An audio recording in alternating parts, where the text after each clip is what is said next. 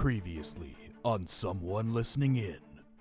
A drug deal gone wrong. There's no turning back now, man. $1 million worth of heroin in my trunk, and the East Side crew are all dead. Except for Fatsy Pimpin'. You know he's coming for us, man. And no one survives an ambush from Fatsy. Well, I say, bring it on. A computer virus run amok. Plug in the escape program and reroute the mainframe. Don't you think I've tried that? The Circumnavigator is fried and their firewall lit up our macrochip receiver. Damn it, Mike, you said you were the best hacker in Cleveland. I am! Recircuiting their antivirus to divert their assets into the neural web. It's gonna be close. Access granted. Oh my god. We cracked it, Mac. The world is finally ours. And an unexpected romance blossoms. Mike, I took it. I took the pregnancy test. Oh yeah? Yeah. Look, 2 blue lines. It's positive. Mike, I'm gonna have a beautiful baby. Oh, Mac. Before you get too excited, I also peed on that pregnancy test right before you took it. Wait a minute. So you mean... But that means... You guessed it. We're both pregnant. Together. Mike, this is the happiest day of my life. What will happen? Will they or won't they? And who will die? How will it end? You're about to find out. We now present the series finale of Someone Listening In. You are now listening to Someone Listening In, a podcast about the musical group Radiohead, by Mike Driscoll and Mac Hoskins. Greetings! And welcome to another episode of Someone Listening In, the only podcast about Radiohead. As always, I'm Mac Hoskins, and joining me is my co-host, Mike Driscoll. Mike, how's it going? Hey, Mac. Good to hear from you. Good to hear from you every once in a while. Yeah, it's good catching up. And it looks like, as has already been alluded to previously in this episode, this is going to be the last time for a while. Last episode of this here podcast. Oh, we should have brought the soundboard back and got a boo sound. Yeah, well, we don't have the budget for that. Real quick before we introduce our guests. So Radiohead's in the news. I don't want to make too much of it, but you hear about this Pete Buttigieg guy? Yeah. Seen this? You seen this? You heard about this? You sent it to me today. Yeah. So he's a Democratic, potential presidential nominee, and he loves Radiohead apparently, and his favorite album is Hail to the Thief, just like us. Nice. Glad to have his support. I don't know anything about him. He's okay. He doesn't support Medicare for all, so I don't like him. But Okay. I mean, he's fine. He kind of strikes me as like he's like me, like he's a lot like me, and I don't think I should be the president. So that's my take on that, I guess. So by that, you don't mean that we should have a hospital system. You believe that intercourse with animals should be legalized? Yeah, that's what I said. Okay. Just checking. Okay. Well, our guests can chime in on that matter as well, because we have, for the first time, not one, but 2 wonderful guests joining us in the studio today to talk about a big album by Radiohead. It's the last one. We've been saving it for the last, and it's going to be a good convo. So, without further ado, allow me to introduce our guests for today. First off, we have our good friend, wonderful poet, amazing person, Julia Rocks is joining us once more. Julia, how's it going? Oh, thank you. I thought you were about to talk about Joe. No, Joe's a terrible poet. And Joe, you're not allowed to talk yet. You haven't been introduced. I wasn't sure who you were going to say until you said a wonderful poet. And I thought, oh, okay. Well, I'm flattered, and I'm doing well. Thank you for having me. Of course, yeah. You were on our In Rainbows episode, which was wonderful. You brought some great insight to that, and you're one of our best friends, and it's great to have you on. So, in addition to Julia, we have a tagger on. The elephant in the room. Big baby needed his last chance on the podcast. Begged us to be on.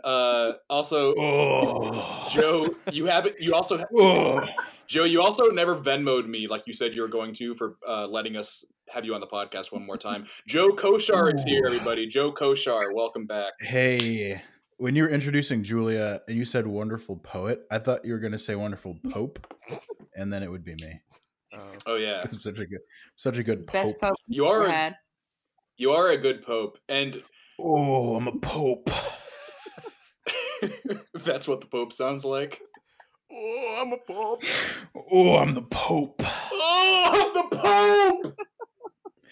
All right. Why? Why? Your shitty Mac microphone Oh, is so annoying. we should address this. So especially when you scream. we had some technical goofs before this episode. So Technical difficulties. it was after like 15 minutes of trying to figure it out. For some reason, my microphone was pitched down and kept glitching, so it sounded really funny. Throw I in wish throw in some audio that you recorded in there. I'll throw it in at the end. Yeah. It sounded like there was water dripping on Mac's mic, and his voice was just slightly lower than it should have been. It was so Serious, strange. Mac. I gotta change my interface. Oh, so we have XLR cable? So my computer was not being okay; it was being a bad boy. But we made it work. Whoa, dude! You can't give away the album title. Oops, I'm a bad boy. Just like my computer, which was a bad computer, not an okay computer. Also, Joe, I came really close to. We have so much else going on in this episode, but I really wanted to do a segment that was the toast of Joe Koshar, where we just complimented you. Oh man, that'd have been so nice. Yeah, it got cut for time, but Yeah, it was, not in my worth the heart. time. No problem. Joe, you're a great friend and great musician, and it's excellent to have you on as always. And thanks for being on so many episodes of this podcast with us. Yeah, thanks. I think it's been 4. Wow. Yeah, this will be 4. Yeah, I think. Man, that's crazy. I'll Venmo you after this episode. Okay, cool. Yeah, don't forget to do that. I'll send you a pay request so you can it'll be easy for you. Great. Oh, all right. Well, we got a lot to cover, so I think we should get into it.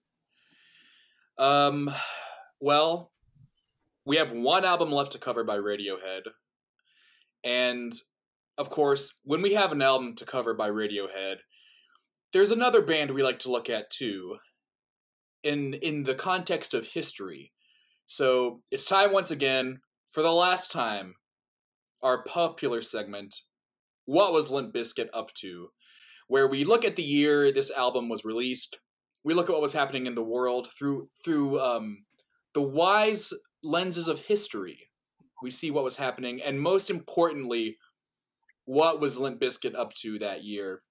So we've been on this voyage of seeing what Limp Bizkit's been doing year by year, as Radiohead was kind of this side by side comparison, and it's a doozy of a year for Limp Bizkit, I'm happy to say. But as always, we're gonna check in with what was happening with the rest of the world first. So the year 1997. When I say 1997, what's the first thing you guys think of? Anybody? Oh God, I don't know if I can think back that far. Kindergarten. What? Kindergarten? Really? Is it kindergarten? I guess it is. I would have been 6, so some of you guys would have been 5 or 6. Well, we're like the same class. Yeah. So I think it would have been kindergarten. I think you're right. Man. Wow. Oh, well, while we were in kindergarten, Bouncing balls back and forth. yeah, bouncing balls back and forth. An Oscar for Best Picture was bounced back and forth on stage and awarded to The English Patient, was the Best Picture winner in 1997. And that movie fucking sucks. It's not good, so don't watch it. The Grammy for Album of the Year went to Celine Dion for Falling Into You, beating the album we're talking about today, which was also nominated. Wow, bummer of a year. Yeah, I mean, Celine Dion is not, I'm not her audience, but there's worse artists to lose to than Celine Dion, I think. Definitely later on, as Radiohead's career continues, there's definitely worse people that have won. I agree. Well, in the world this year, on January 20th, Bill Clinton was sworn in as President of the United States for the second time. Sometime between March 24th and March 26th, the Heaven's Gate cult enacted their mass suicide, leaving 39 cultists dead. Oh my Maybe God. the most famous, cult tragedy in history, unless you count the Charles Manson murders, I guess. Is But that the Kool-Aid one? yeah, that was the Kool-Aid one. They had the white Nikes, that whole deal. Wonderful branding. Yeah, Very good strong. branding. Man, I just read this really funny Rolling Stone Wu-Tang Clan interview from 1997 where their Heaven's Gate comes up and they start making fun of their taste in shoes. The Wu-Tang Clan does. Oh my God. It's really funny. Oh, well, on April 21st, the remains of 24 people are launched into space on a rocket, being the first ever space burial. 24 people were buried in space for the first time. I did not hear that the right way or think of that the right way. I thought it was like a murder. Oh no, the remains of 24 people. 24 astronauts were butchered on board, and then they couldn't stop the rocket launch. They stored him in the fuel tank. What about you guys? Anybody here think being buried in space is a good idea? I think it's a good idea because I think cemeteries are a waste of land. No, I Sir. disagree, because then your body doesn't go back to the earth. Then you don't. I guess. Your nutrients leave the atmosphere and no longer provide nutrients for the earth. That's true. That's like That the is true. one and only way that you cannot be recycled on Earth. Do you guys want Yeah. to hear? Do you guys want to hear how I'm gonna die? I know how you're gonna So- die, baby boy.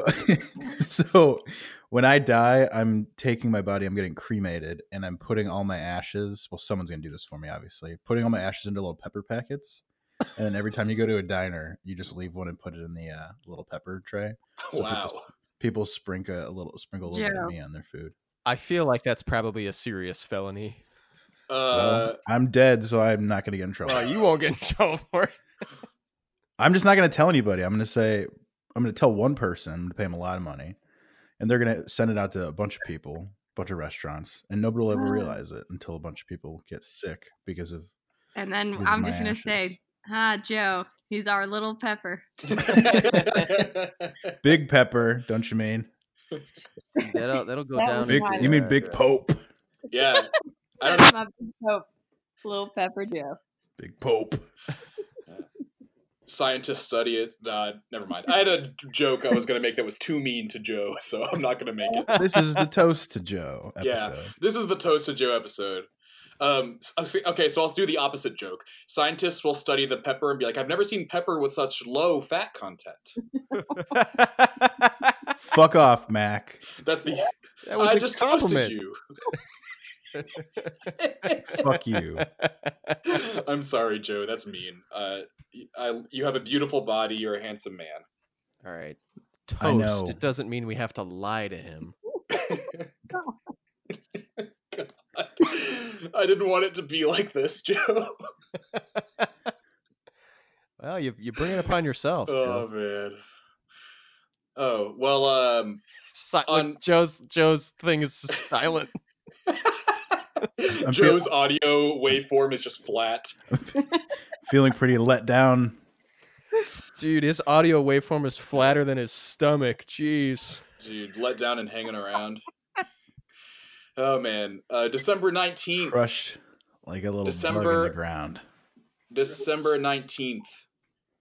James Cameron's film Titanic premiered in the United States, becoming the highest grossing film of all time, adjusted for inflation.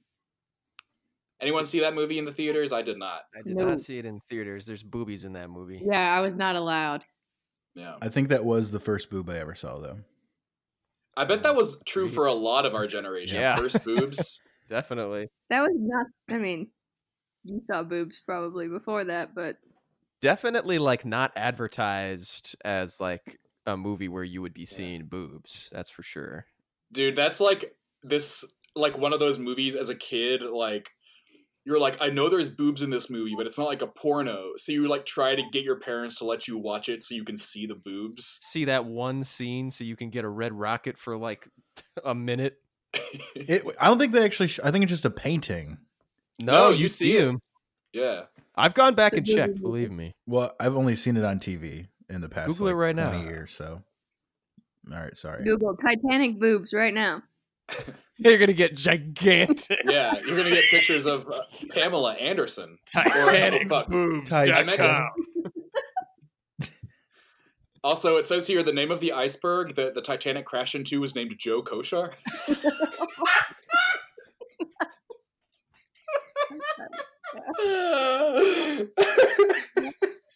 Man, even without a proper mic, you're still hot on it, Mac. I'm on Jeez. fire, baby. I'm sorry, Joe. I can't say I'm Fucking sorry. grow up, seriously. I'm actually mad. I am actually mad. Yeah, I can tell.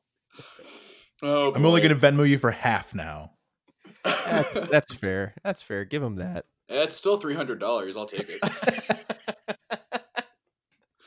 All right. Born in 1997, actress Chloe Moretz, influencer Kylie Jenner, and rappers Cupcake and Kodak Black. I knew one of those names, and I'm upset with the one name that I knew. I know all of them. I'm not very familiar with either of the rappers, but Chloe Moretz is a good actress. Oh, I hear Joe's cork popping. That means he's opening some scotch. I just finished a tall glass of milk, and I'm pouring scotch. I'm not kidding. Hey, Chloe Moretz was in the Suspiria remake scored by Tom York. How about that? Oh, maybe. Okay, I guess I do know who that is. Then. We're making connections here. She probably listened to OK Computer in the womb and then said, I want this guy to score my movie. Yeah, I don't know that it was. Okay. Died in 1997. Folk musician Townes Van Zandt. Rapper The Notorious B.I.G., aka Biggie Smalls. That dude ruled. Rest in peace. Yeah, I mean, Townes that Van one Zandt was sucks. great too, but you know, Biggie Smalls obviously died well before his time. Jimmy Stewart, actor, beloved American actor, and Princess Diana also died before her time. Rest in peace to all those who died in 1997. I guess that's how I wrap that one up. You're like laughing through that segment. That's nice. Billboard Top 5 Songs of 1997. Number 1. Oh, I meant to look up why this was. Number 1 was Elton John's Candle in the Wind. Isn't that song from the 70s? I don't know. I don't know Elton John's music that well. Well, his 70s were his, and 80s were his heyday. I think all three of us are on it, or all four of us are on it right now. All four of us are looking this up. I looked up Candlewood Suites on accident, so somebody's gonna beat me to it. Oh, wow. I hear myself echoing from somebody. In 1997, Elton John performed a rewritten version of the song as a tribute to Princess Diana. Ah. So that must have been what charted, Yeah. which is funny because another one of the top 5 songs is Puff Daddy and Faith Evans' "I'll Be Missing You," which is a tribute to Biggie Smalls. So All right. two of these songs on the top 5 are tributes to people I just mentioned who It died. sounds like people I'm were just- very emotional back in '97. Yeah. I think it's a nice sentiment, but I don't think that you're allowed to win by just rewriting a song Yeah. that you already had written years and years ago. That's just Well, that's one of the things that's like, I mean, that's a good song, but that's definitely one of the things where it's like, you know, like Proud to Be an American charting after 9/11. It's like you're listening to it for the sentiment, not because of like the songwriting, which is fine, you know. That's fitting. And that Puff Daddy song is good too. It samples, what is it, Every Breath You Take by the Police. That's a good song. My favorite sample song that got popular is a Kid Rock song. We did "Werewolves of London." And Sweet Home Alabama. Yeah, Yeah, that's probably my favorite use of samples. Yeah. Oh boy. All right, rounding out the top 5, Jules' Foolish Games / You Were Meant for Me. Jewel check. I got my Okay. Jewel.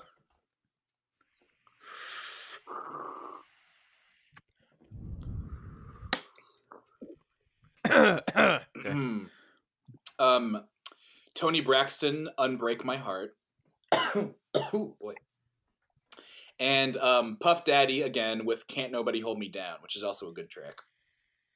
We're at like a perfect dead zone where like before that I remember music from like when I was born, like more towards like Nirvana side and like the 80s, but for some reason like that music at like the end of the 90s, I just like I've probably heard it but I don't know any of it by name.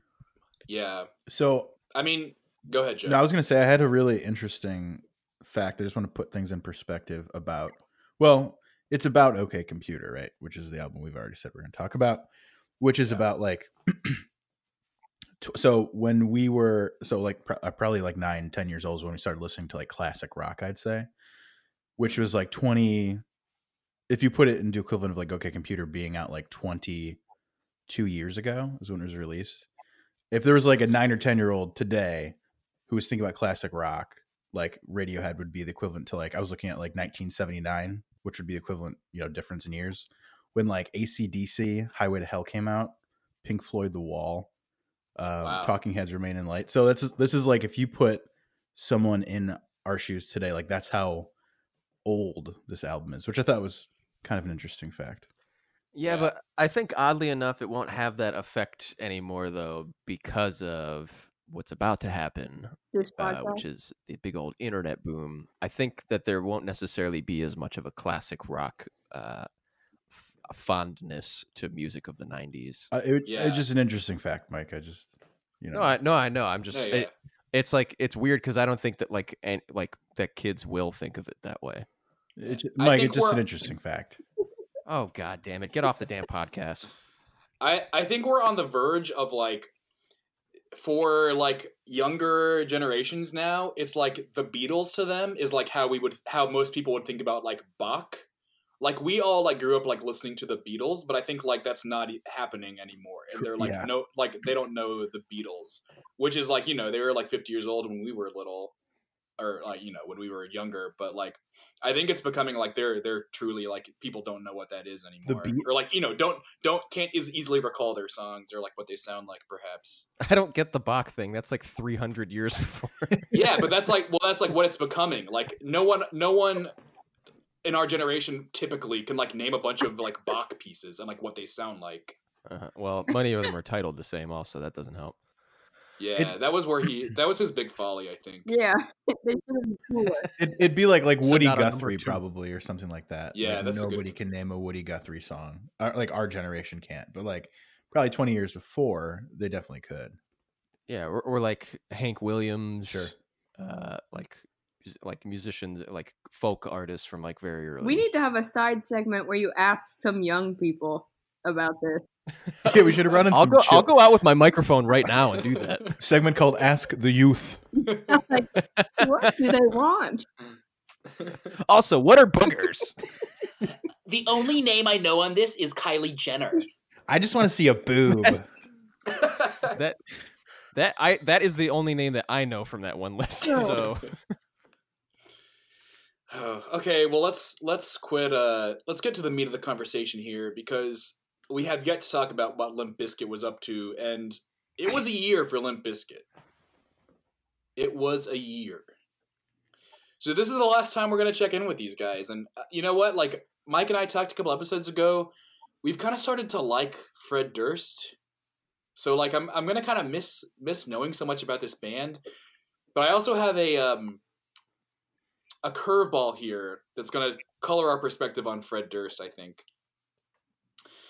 All right. Well, keep in mind this is back in time now. Yeah. Close your eyes and transport yourself to 1997. When, after Limp Bizkit had just opened up for Korn, their last show on the tour, or one of their big shows on the tour, which was in Hollywood, was well received. And the unsigned Limp Bizkit finally signed to Mojo Records, a subsidiary of MCA. only to have a dispute with that label and sign with Flip, a subsidiary of Interscope Records. So our boys are signed to a label now. On their way to California to record their first album, the band nearly died after crashing their van. As a result of their near-death experience, Durst made amends with guitarist Wes Borland, and he rejoined the band. Wow. Whoa. Wes Borland is in and out of Limp Bizkit a lot, as listeners of this will know. Well, if that's what it takes to get him back. Yeah. Can I also make a reference that maybe we're all thinking right now? Isn't that a little reminiscent of a Tom York song that's on this album? Yeah, I wonder if they had an airbag in that car and if it saved their life. Very strange. Is that what the song is about? It's about the Limp Bizkit crash? Yeah, it was. He's singing from the perspective of Fred Durst. Thank God they're alive. An airbag saved Fred's life.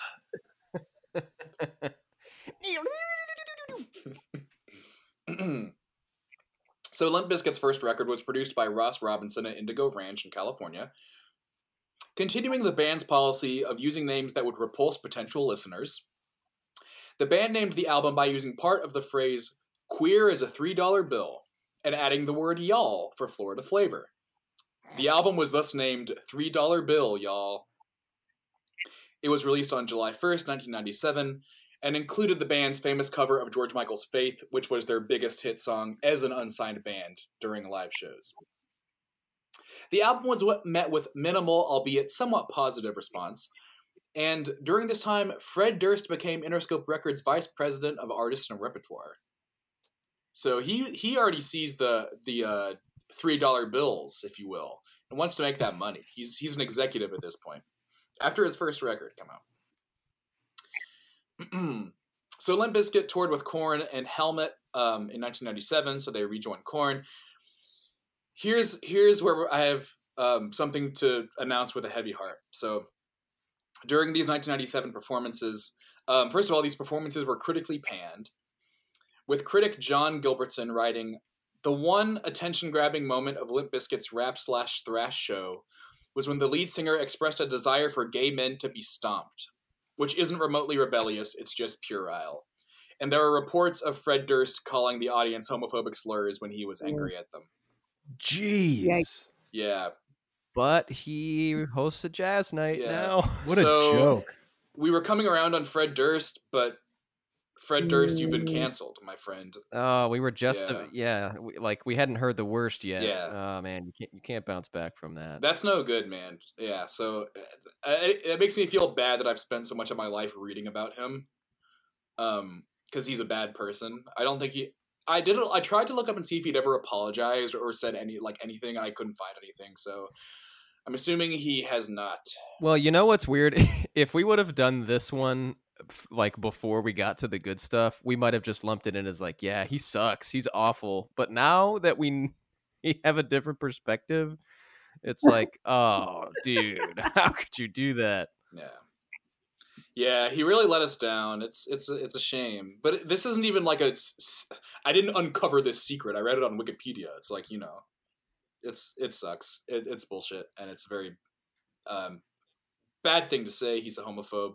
Hopefully not anymore, but he should certainly try to make amends at the very least. Well, Limp Bizkit finished out 1997 by playing Warped Tour along with touring with Primus and Deftones, and their tour that they named Ladies' Night in Cambodia, in which female attendees got free tickets. This was done in order to diversify the band's largely male fan base, and as Wikipedia put it, this plan successfully increased the band's female fan base. So, just in 1997, only one of us would have gotten a free ticket to see Limp Bizkit. Julia, you would have been the lucky recipient of that. Would you have gone, do you think? Maybe. I just kind of wish we could reach out to him now and ask him, what happened, man? What happened? Well, you guys, when's the next lady I have a little night? surprise for you. In the studio with me today is Mr. Fred Durst. Fred, how you doing? Hey, Fred. I'm just joking. He's not here. Oh, Oh, God, dude, I Oh. thought no. you had a. I thought you were gonna do a bit. Man, I thought he was let gonna me be down. there. Man, I wish I had researched, like, watched a video so I knew what he sounded like, and I totally would have tried to yes and that. It's always like this, man.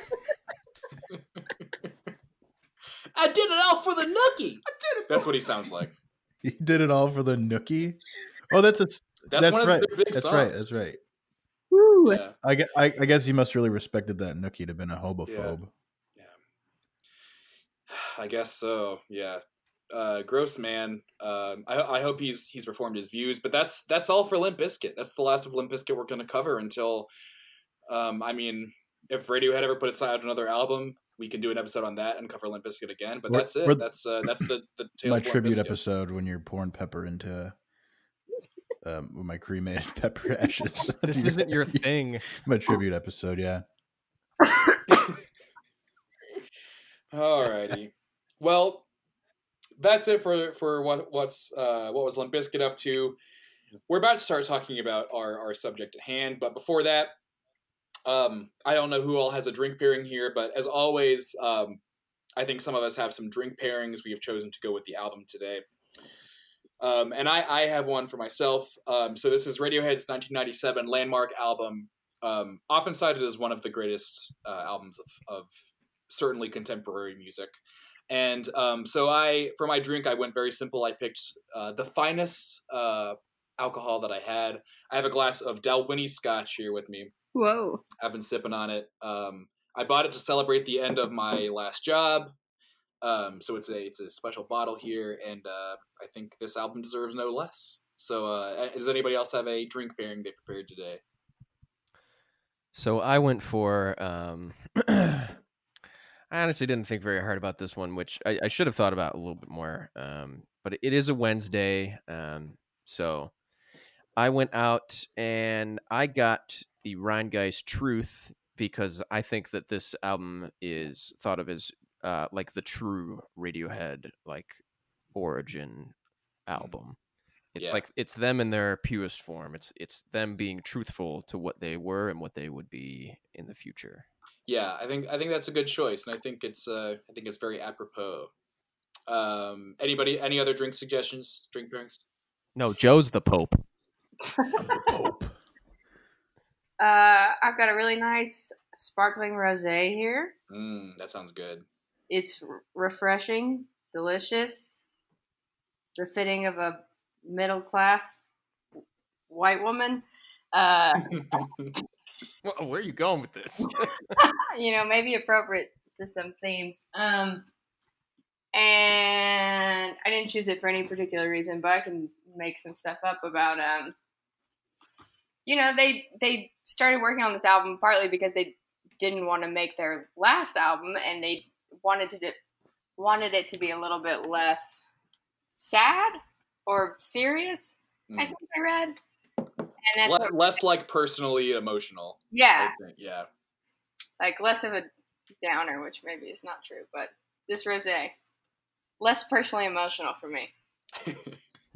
That's a very good pick. Joe, do you have a drink pairing? Oh yeah, I have a few. Oh wow. So Why am I not surprised? So I was actually talking to a friend the other day about my 3 favorite drinks in the world, and I ranked it milk on top with 2% milk, Wow. Scotch number 2, and then water, tap water.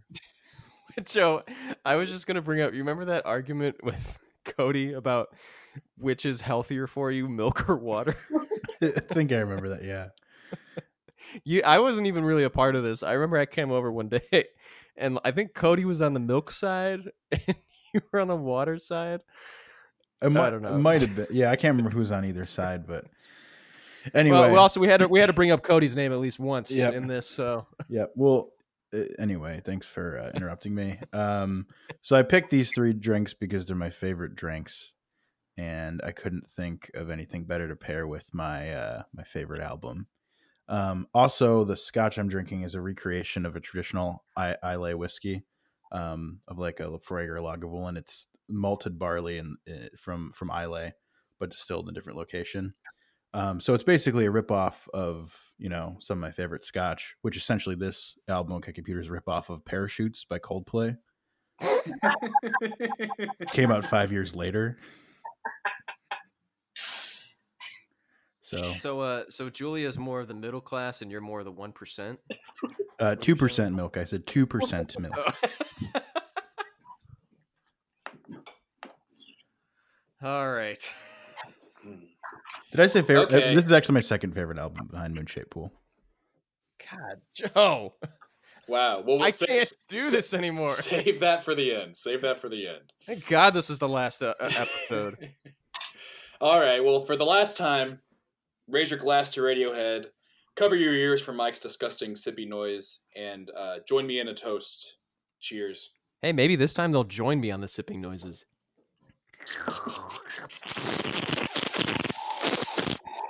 Oh, thank you for that. I'm the Pope. So, luckily, you all never have to hear those sippy noises again. Dude, nobody else is It's my complaining. ringtone now. Not one complaint from anybody else. All right. Well, no one's complaining about the subject matter of today. I think it's obvious what album we're talking about. It's the album that is, if generally I would say, considered Radiohead's magnum opus, and certainly their first album that announced who they are and kind of started their run on these albums that were innovative, experimental, risk taking, and very novel and truly, I think, still to be matched by any other rock band.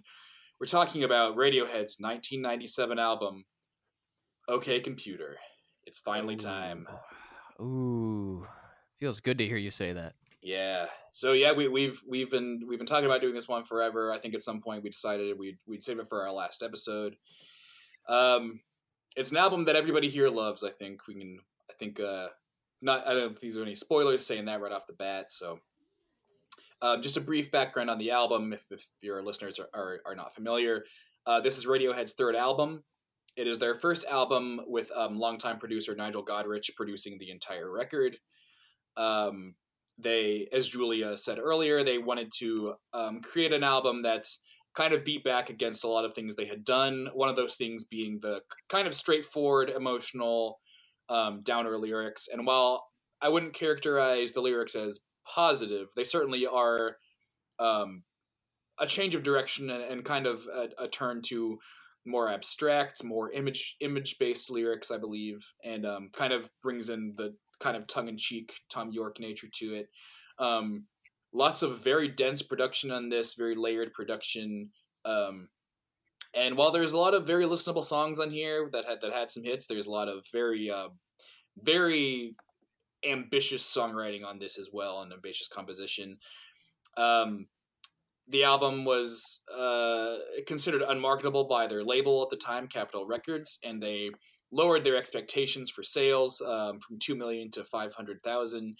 And then the album was a big hit with several very successful singles in the U.S. It was their highest charting album in the U.S. at the time. And of course, the legacy of this album, I don't think I need to go into that much, but they really embraced a whole new slew of influences on this.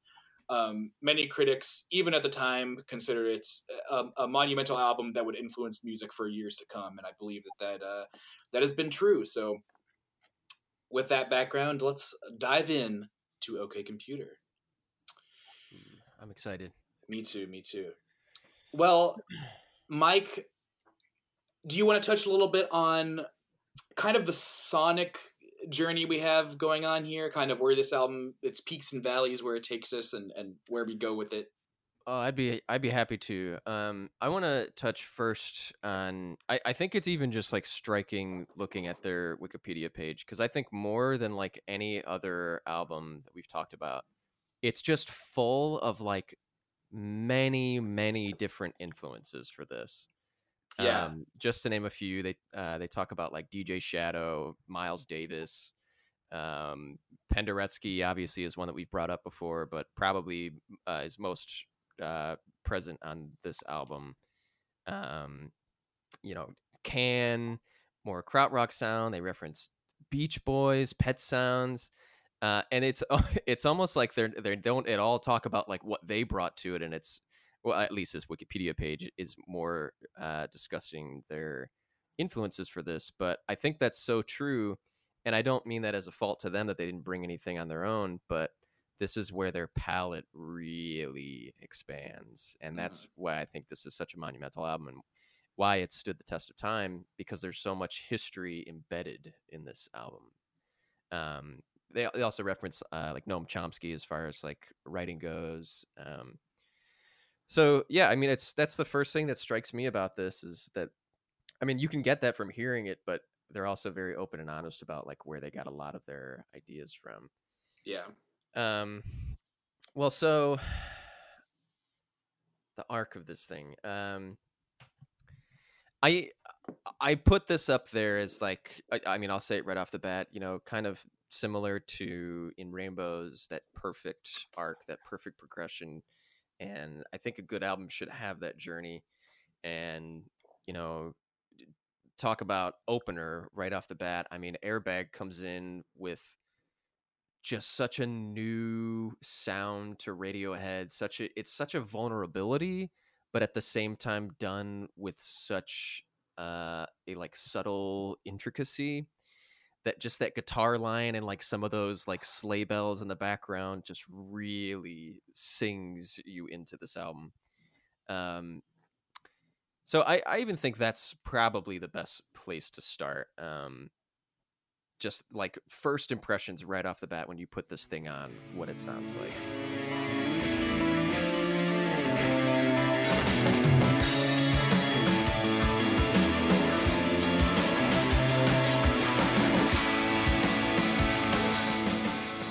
I've actually told a brief story before about like how this song is like one of my favorite, actually probably one of my like just ingrained in me, probably my favorite Radiohead songs, just by like I've probably listened to it the most. But I don't know, it's amazing. I think that the one thing about this song and also this album that I think is super cool is one of the things that the Roland Space Echo, this is the first album that Johnny uses it, which I think that device is what makes a lot of Radiohead songs, especially Johnny's guitar playing, which you really hear the Space Echo like after the first chorus, which anyone who's not familiar with it, it's basically just like a box that's the size of like, well, probably like a desktop computer that just has like a tape running through it, and it just records what you put into it, like physically records it on a tape and then plays it back at whatever speed you want it to, and you can change the volume and change the sound. But it's just something that like to this point, like nobody had used it on a guitar, at least to my understanding. But this is the first time that Radiohead had used it, and I mean you hear it throughout the entire album, pretty much in every single song. That's like basically like a, I don't even, how would you explain it? It's basically just like a delay, but it's very spacey. I don't even know how to word it. So I don't know the history of the Space Echo, but I would guess that it's like one of the first to be used as like a live instrument, because like tape delays existed before that, I'm sure. It could be the first one. I don't really know about that. But it has a very authentic, I mean, it's an analog response. So I mean, those of you who aren't like tech savvy, it's less of the digital sound where it's kind of mimicking a sound, delaying it using more computer technology, but it's actually using the tape to kind of like imprint the sound, then loop the sound. And I mean, if you look at the tape, it looks like a big messy snake going through this thing. So I don't know much about the construction and how that affects the sound, but yeah, I think the quality that sticks out is like the more of like the reverb sound, the depth you can get in the delay, and I think no better musician has really pushed this thing to its limit, and it's to the point where we're even talking about it right now because it is such an important thing to his sound. But he really probably expanded the market for that, but also expanded what you could do with the Space Echo.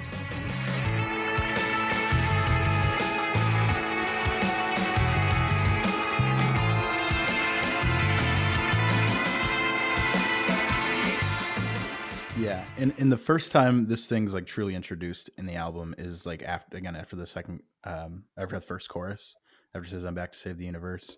It's like it's probably one of my favorite just Radiohead noises, which is like this guitar comes in like right at the end, and Tom says, what is it, like in a deep sleep, and then just this guitar just like ringing in one of the headphones, and it just sounds absolutely incredible, and just such a way to like introduce his way of playing that that instrument. Like it's almost like its own instrument, just like way to introduce it to the band, to the album, and then also like literally to the universe, as like this new sound of like what Radiohead is to me. That's why it just explodes. Like here is this new sound of Radiohead. It's absolutely amazing to me.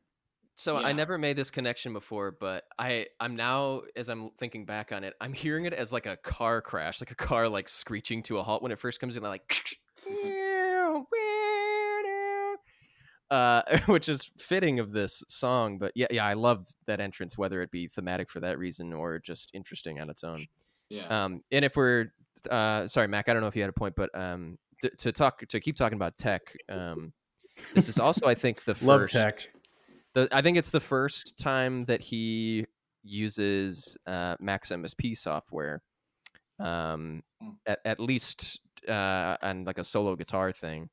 So at the very end of the song, you start to hear a little bit of that glitchiness on the guitar, and that's through a program called Max MSP, which is basically just a very basic like graphic software building music equipment.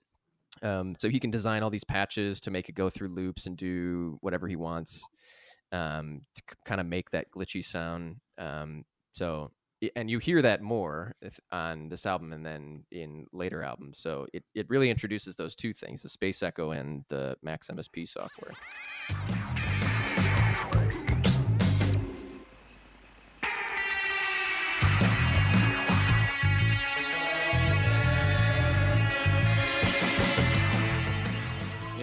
On this note of talking about like these sonic qualities, I think that's what. So from this perspective of we've had Pablo Honey, we've had the Bends, and now you're somebody sitting down listening to OK Computer for the first time. I think your first takeaway is going to be this like completely different, or rather completely expanded sonic palette. Because I love this song. I think it's a great opener and a great song. And, you know, the songwriting is a lot. It's not like we're not exactly hearing something Radiohead's completely never done before compositionally. Because, I mean, I think this song is comparable to some songs on the Bends. I think, like, Nice Dreams is kind of similar, but they have really expanded their palette of instruments from these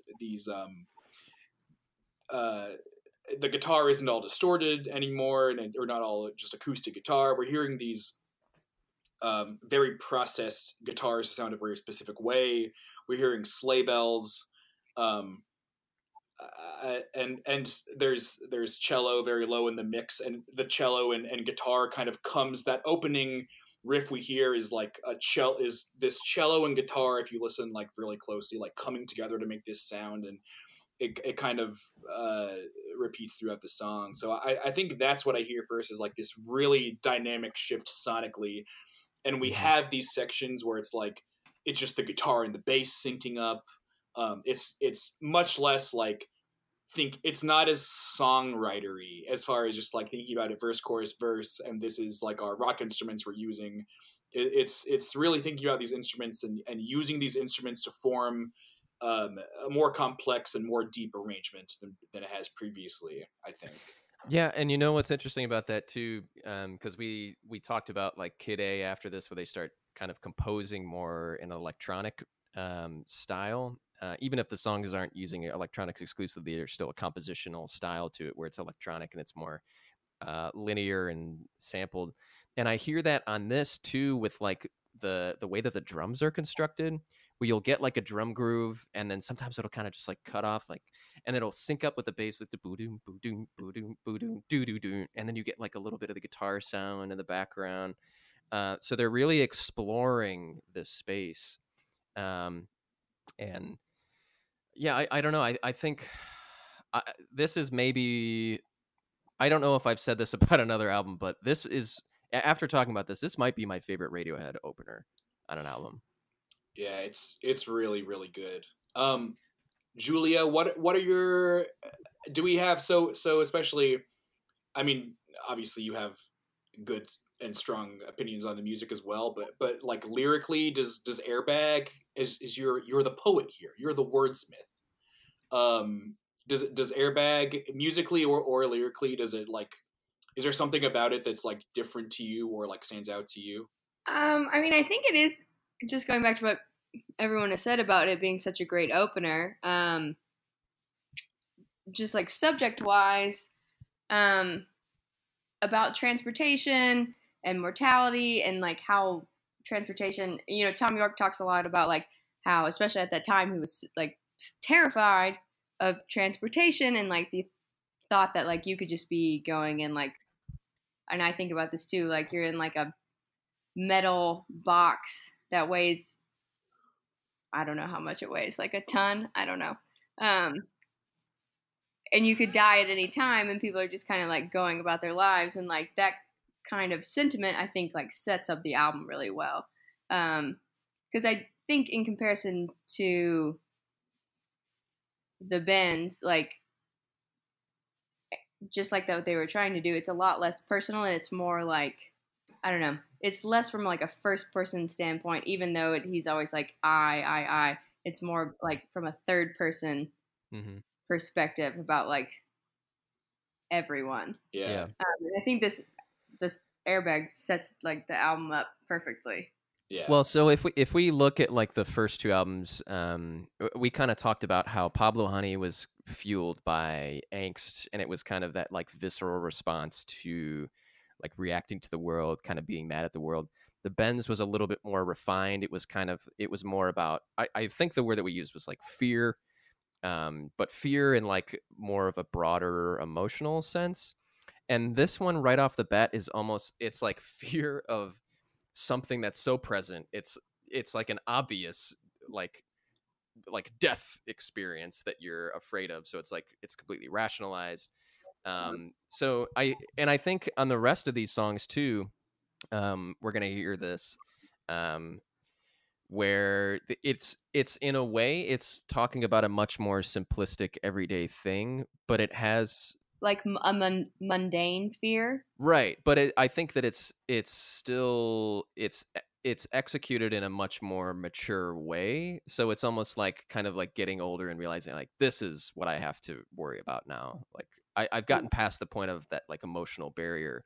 And then they go on to start talking more about like politics and in later albums, and a little bit on this one. But now it's becoming like more present things that can actually be attached to something realistic.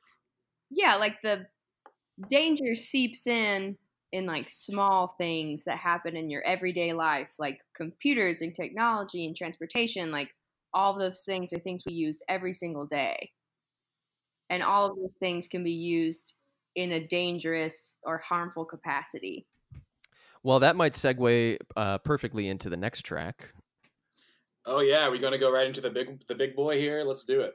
I mean, I feel like we should, because since we're talking about that. Yeah.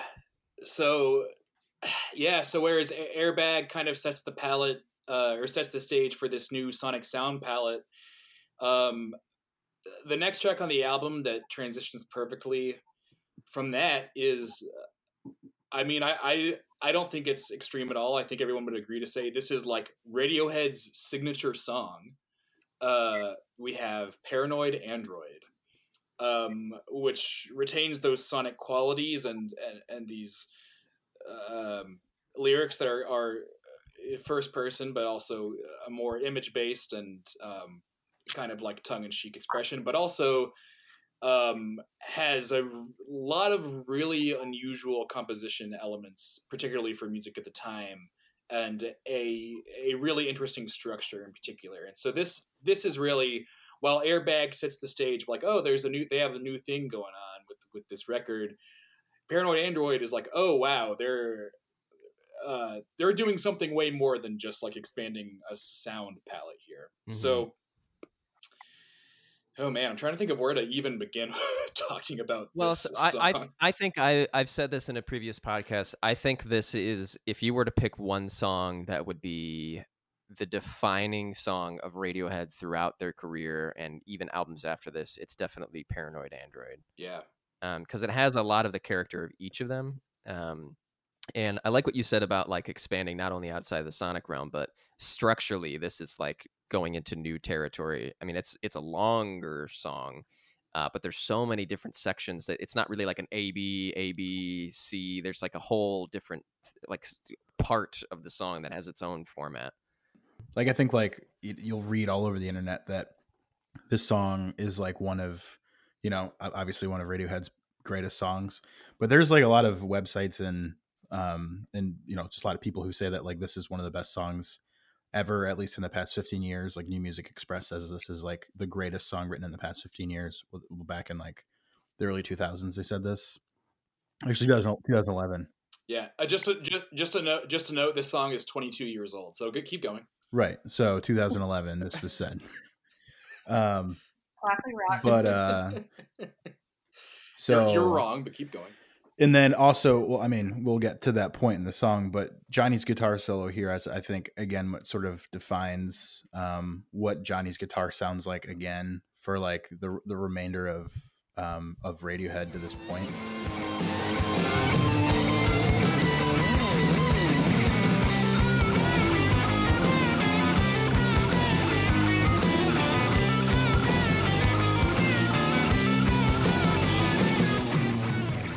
Which I think is fantastic. I mean, there's people who say that this is one of the greatest guitar solos of all time, which is interesting because Johnny's like a kind of guy who's like not into your traditional type of like Jimi Hendrix, Eric Clapton type guitar solos. Yeah, they're not shredding. Yeah, which you can I mean, one could argue that this solo absolutely fucking shreds. Yeah. But it doesn't shred in your like, traditional 70s rock way. Well, now we're arguing semantics about what is shredding. What is shredding? Actually, I brought another guest in it. Slash is here. Slash, do you have something to say about shredding? Oi! I love to shred. I'm Slash. See you later. I didn't know he was British. I don't think he is. I think he's Slash. Are you British? Oi! Yeah, he's British. Well, now I'm mad that you brought up semantics because the other thing I was going to argue that I wouldn't necessarily call this a solo, because it's, and we talked about this before too, that his guitar parts aren't like solo-y in like the nature where you typically think of a solo like just improvising over a track. It feels like this was like handcrafted, like slaved over, like really made sure that all the beats, all the those high points and low points were placed so caringly into the puzzle here that I hesitate to even call it a guitar solo. It just sounds like a very interesting melody over top of it. There's actually this quote I pulled from Gibson's website. They did an interview with Johnny Greenwood like 2000, I don't know, a while ago. And his quote is, "I've always hated guitar solos. There's nothing worse than hearing someone else cautiously going up and down the scales of their guitar. You can hear them thinking about what the next note should be, and then out it comes. It's more interesting to write something that doesn't outstay its welcome," which I think pretty much sums up what you said about how it's just like it almost sounds like a disaster, but it's so well crafted. But like not again, and you're like, it's like he's not thinking about the next note or the last note, but still it just sounds it's so perfect, and that it sounds like it's been crafted for like hours and hours and hours.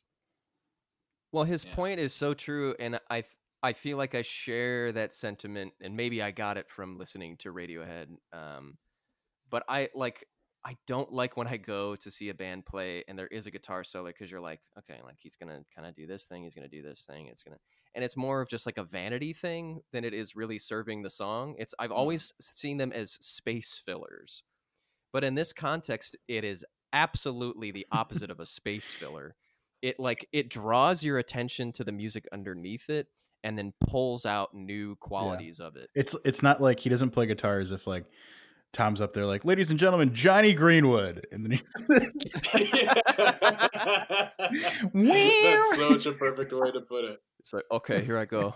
There's just like a quick drum solo up to it, and then just like right when the beat kicks, he solos in. It's just like the solo always comes in way too early and like stays way too long after it's welcome, but it's always perfect. And then they're like, Colin bass solo, and then Ed O'Brien goes and unplugs his bass, and then they're laughing on the side. Well, on this note of kind of like the compositional elements here of this song, like this guitar solo that's, I mean, it's clearly like a very well crafted like line that he's written, that it still like rips so hard, but it's like it's functions more as like a melody or a lead voice than like than someone shredding. So like just like a very brief summary of things that come to my mind what this song does. So it opens up with kind of a false key. So this is, whereas Airbag wasn't that differing in composition from the Bends, this one very much is, I think. So we kind of start like, you think that the key is going to be higher, and then it shifts to down to the G minor, which is like the real key of the song. So there's like a little trick of the ear there. Could you stop the noise? I'm trying to get somewhere. And then the B section of this song has sections that jump into 7/8 time, which is a very unusual time signature, or no, it's not very unusual, but a more unusual time signature. And then there's very few instances of traditional chord changes, which I won't go into, but this really is the song where it's like, wow, this is doing so much musically. Every second of this song is doing something interesting musically. It's not just a 1-4-5 chord progression, which is like what you'd think of like "Don't Stop Believin'" or whatever. Which even before this, Radiohead, a lot of their chord progressions were very simple. This is like from 1 second to the next. If you've never heard this song, you do not know where the chord change is going to go, and it's this very, very interesting writing. And as we mentioned before, it doesn't have verse, chorus, bridge, chorus.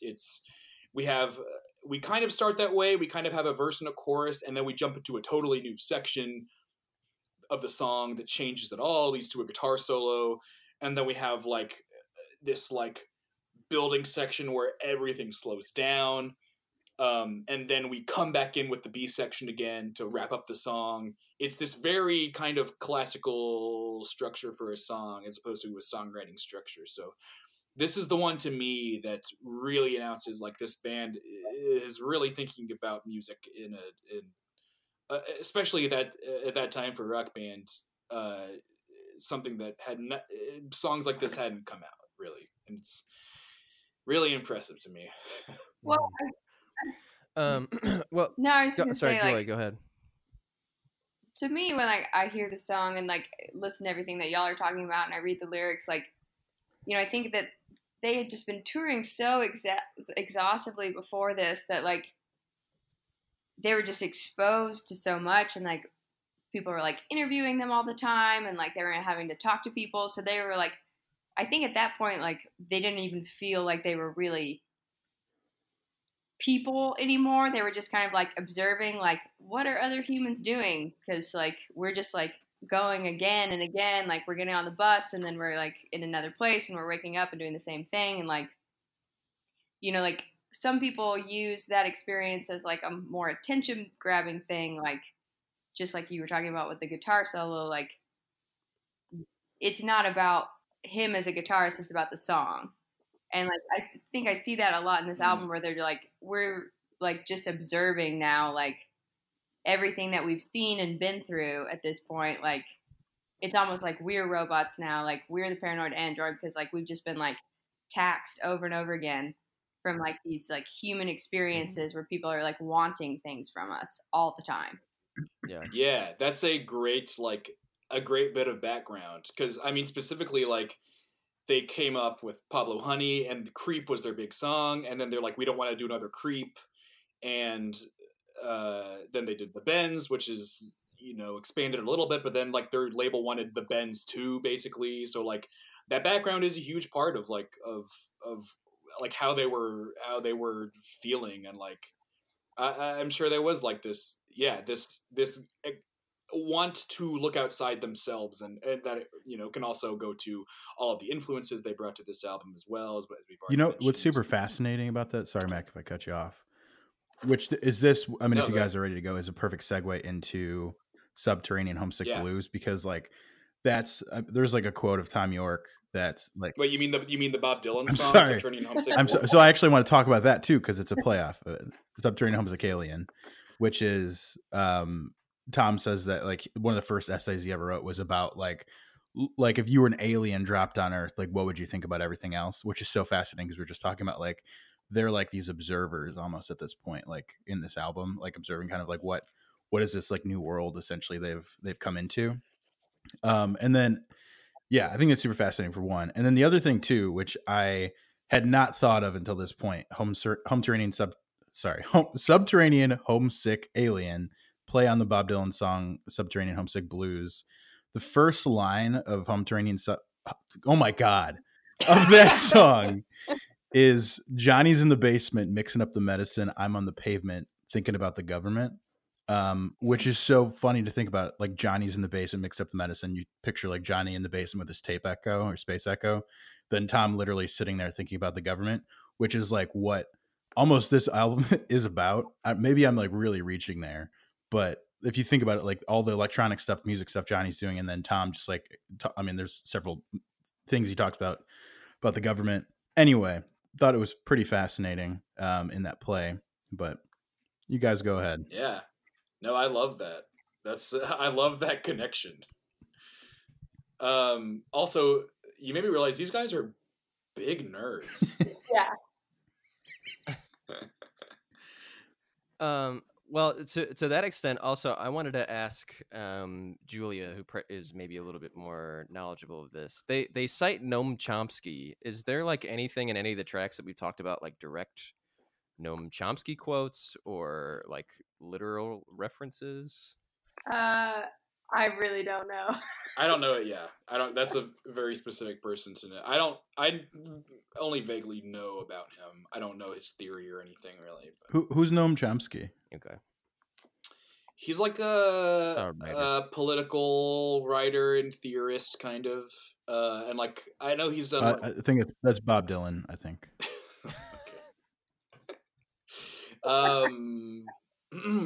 He's Joe. He's the derailer. Oh. Yeah, Joe's the wild card. I thought that was Noam Chomsky. Subterranean Homesick Alien. Kind of return to a much more simple song structure here, but we still have a very nice kind of almost like surreal, dreamy soundscape in this song. I think some other people, I love this song, but I think some other people here have a more personal connection to it. So does anybody want to share some thoughts on Subterranean Homesick Alien as a song? Well, I want to get this out of the way too, because this is this kind of also speaks to my impression of the whole album.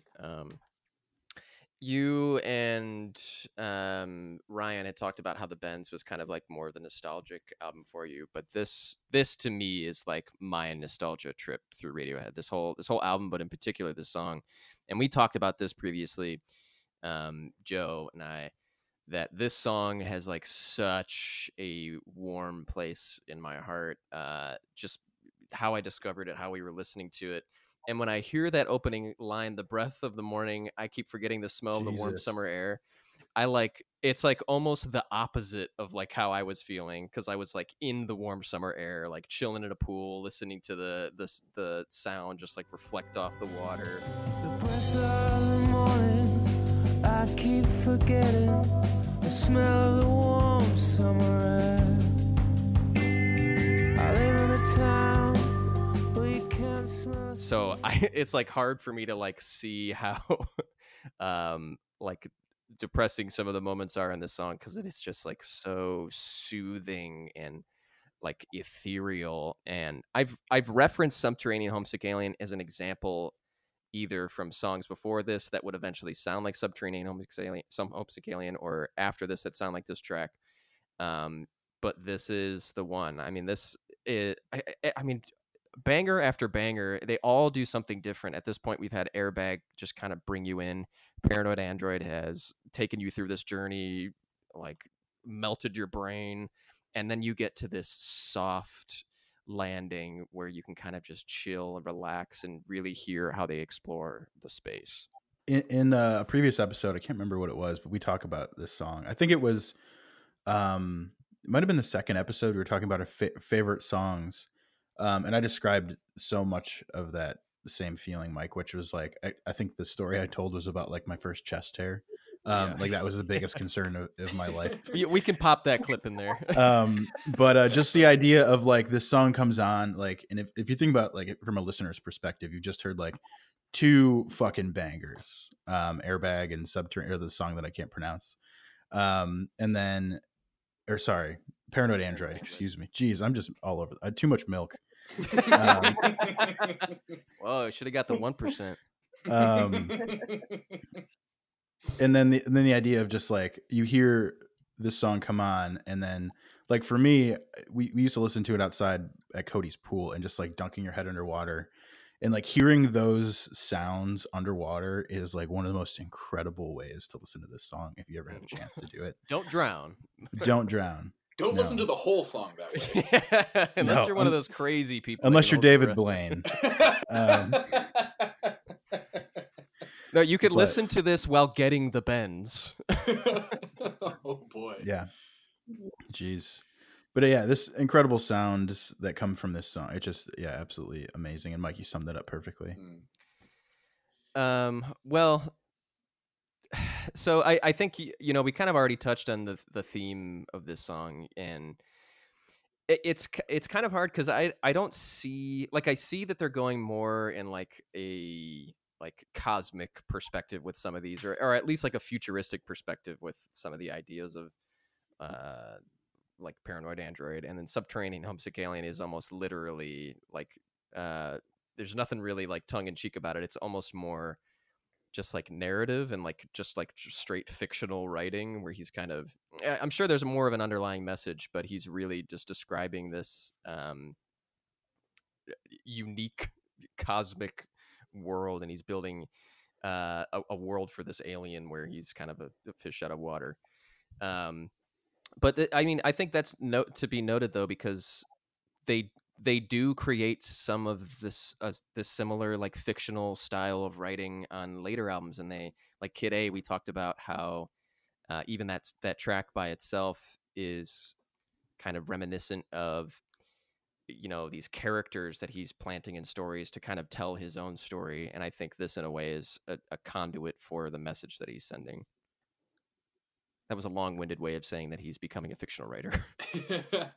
Yeah, it definitely is like more of a story laid out here. And I always thought this, I don't know, it was an interesting lyrically, because it's like, especially if we're talking about like them feeling like they're like stuck going through these motions, it's like a character fantasizing about wanting to be abducted by aliens, like to escape, and like how good that would be. And I always thought that was like an interesting, that's all I have to say about it. Just like an interesting little short story in a song. Well, but I can see that because, you know, he says like they're all uptight, like trying to get out of this world in a way. Yeah, Which was supposed to be the original name of the song, by the way. Oh, Uptight? Mm-hmm. Well, I'm glad they went with this title. Me too.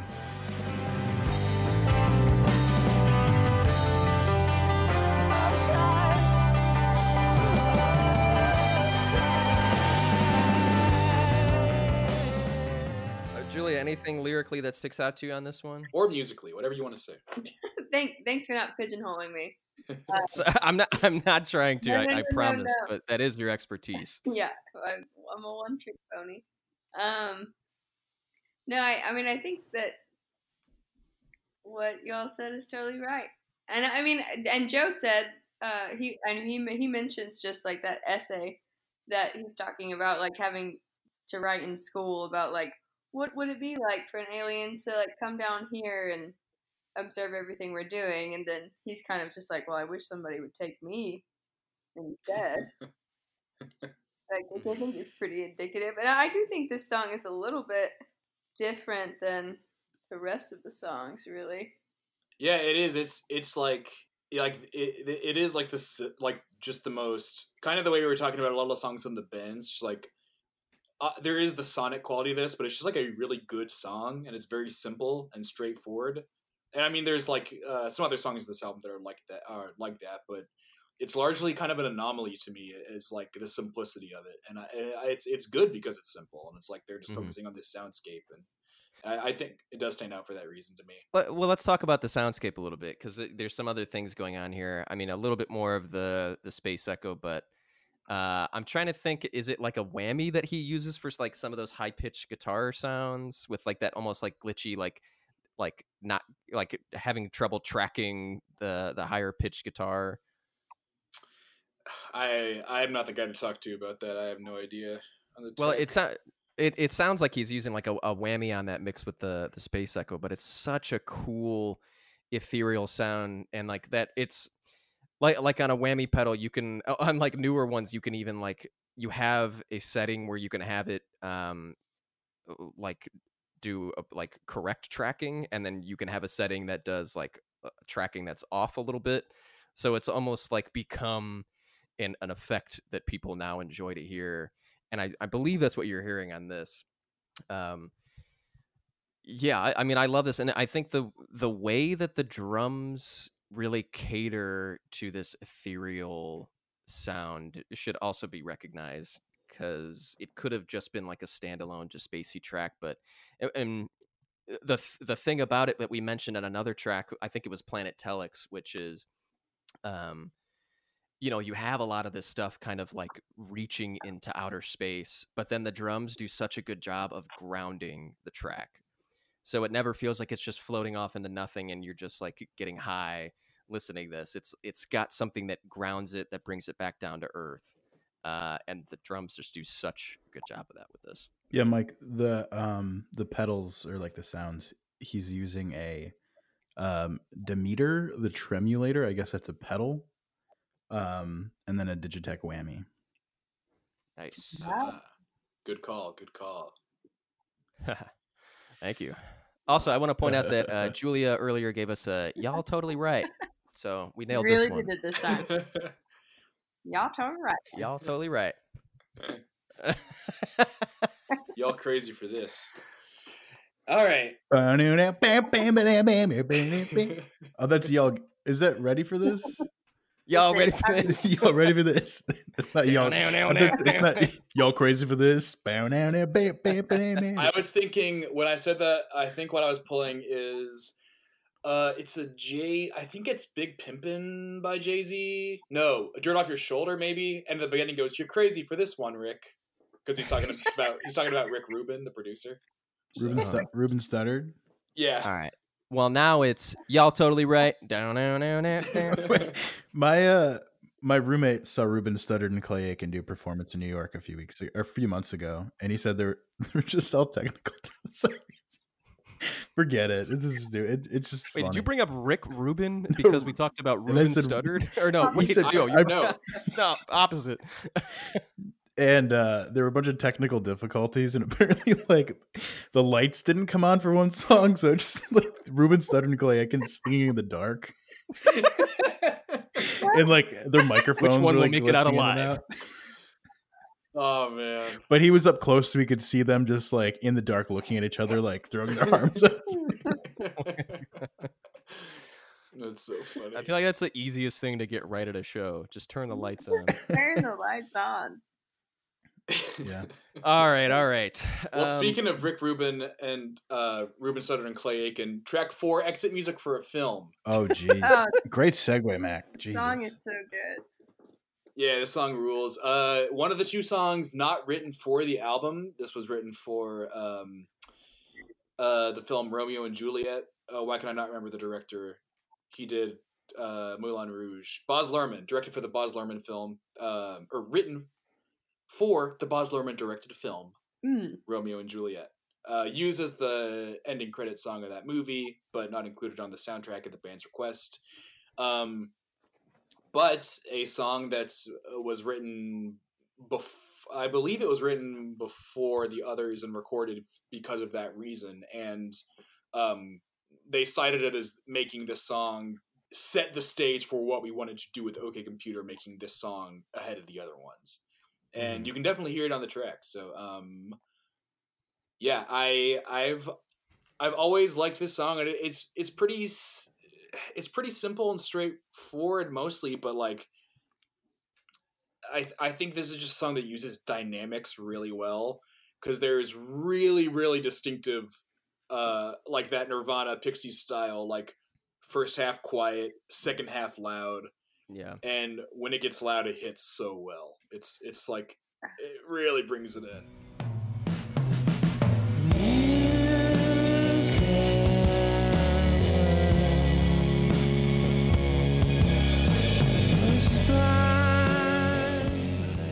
But the quiet section is important too, because like it's so haunting before that happens.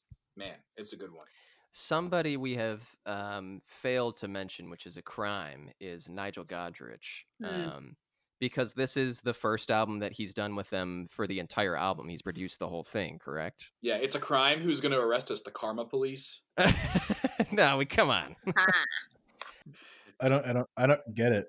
I don't get it. So not only is this like Radiohead really exploring these sounds and getting creative with it, Nigel Godrich's voice is incredibly important for these tracks building up to this, but also how he balances this track with the rest of them, which are kind of the rest I would say are a little bit more, further reaching than this one. But I mean, something I complained about a little bit on A Moonshaped Pool was like, why don't you just have Tom and a guitar and maybe a little bit of sounds in the background? And this I love for that. His voice is so present, like right on the mic, almost to the point where you can like hear every sound of his lips moving when he opens his mouth. Wake from your sleep, the drying of your tears. And there's like a very soft guitar, and then the way it gets into it with what is that instrument? Guitar. The mellotron, is that the instrument I'm thinking of with the strings coming in? It's not real strings, but it's this keyboard instrument that was famous in like the 60s, 70s, that kind of brings it in. And then you get that sick, like low, square bass wavy sound. And it tears through that track. It is such a cool entrance. And then, of course, the drum fill that comes in there. Oh, man, this is just perfectly constructed. Yeah. It's...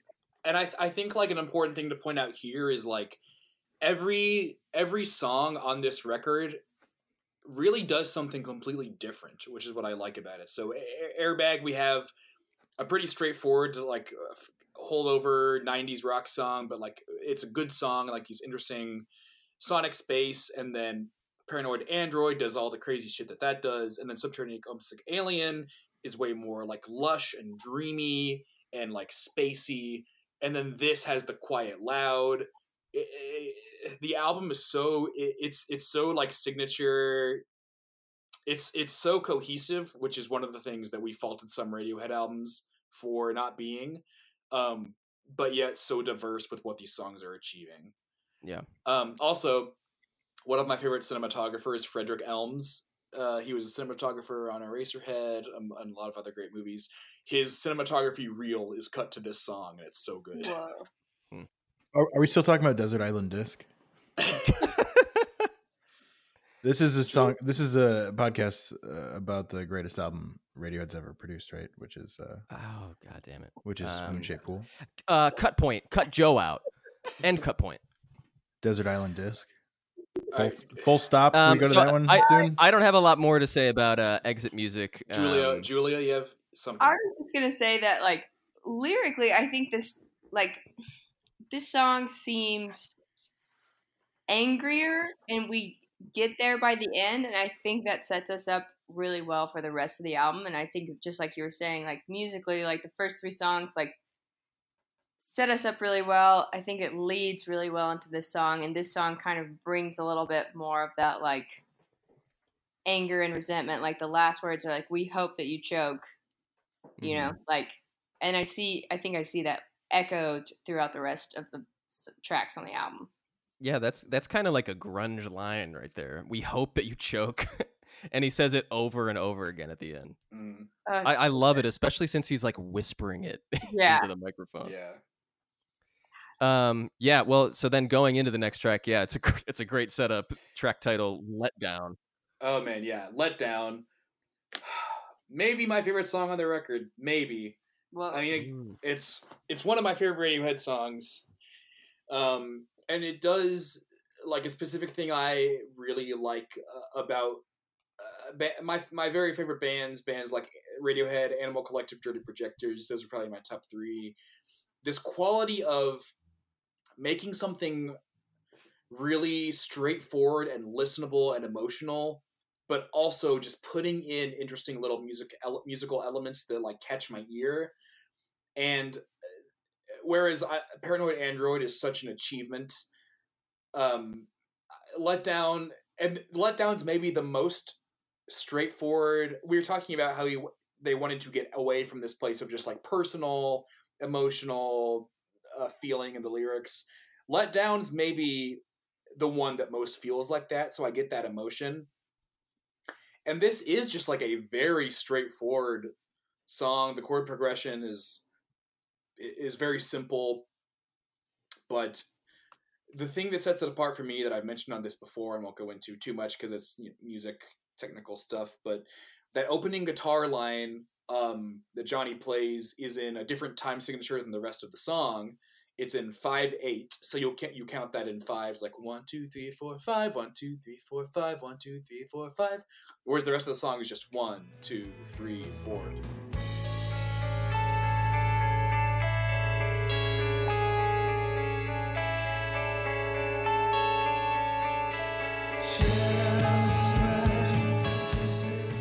That creates like this almost like algorithmic harmony where at certain times those notes that he's playing in a different sequence match up with the other harmonies and the other guitars that are in the regular time signature. So you get these like beautiful but unpredictable moments of harmony. Yeah. Well, that so keep every the song going. every 4 bars it repeats back from square one essentially if you're doing 5/8 or 4/4. But yeah, like all that in between is kind of like that disjunct. Like every next measure is like it's in a different spot, so it's hitting a different thing until you get back to that 4 bar threshold. Yeah. So we have this straightforward song that has this interesting element that is very catchy to me, and then we have, to me, this is just like the synthesis of like this production and this forward thinking composition. It's such a lush production kind of that we've seen on Airbag and Subterranean Homesick Alien, creating this. I mean, I think they even said like an influence for this song was Phil Spector's Wall of Sound technique. Phil Spector, famous producer and also murderer from history. But we hear that it's such a big, full, like overwhelming sound. And again, like I think Nigel for that one, I'm sure he had a big hand in that. And especially, we've talked about it. I don't know if this even qualifies as a guitar solo, but kind of the C section or the bridge of this song. It's just guitar, and then there's this moment of like this slow adding of layers with first with drums, and then this overarching, I don't know if it's arpeggiating exactly, but almost an unpredictable kind of synth line over the top.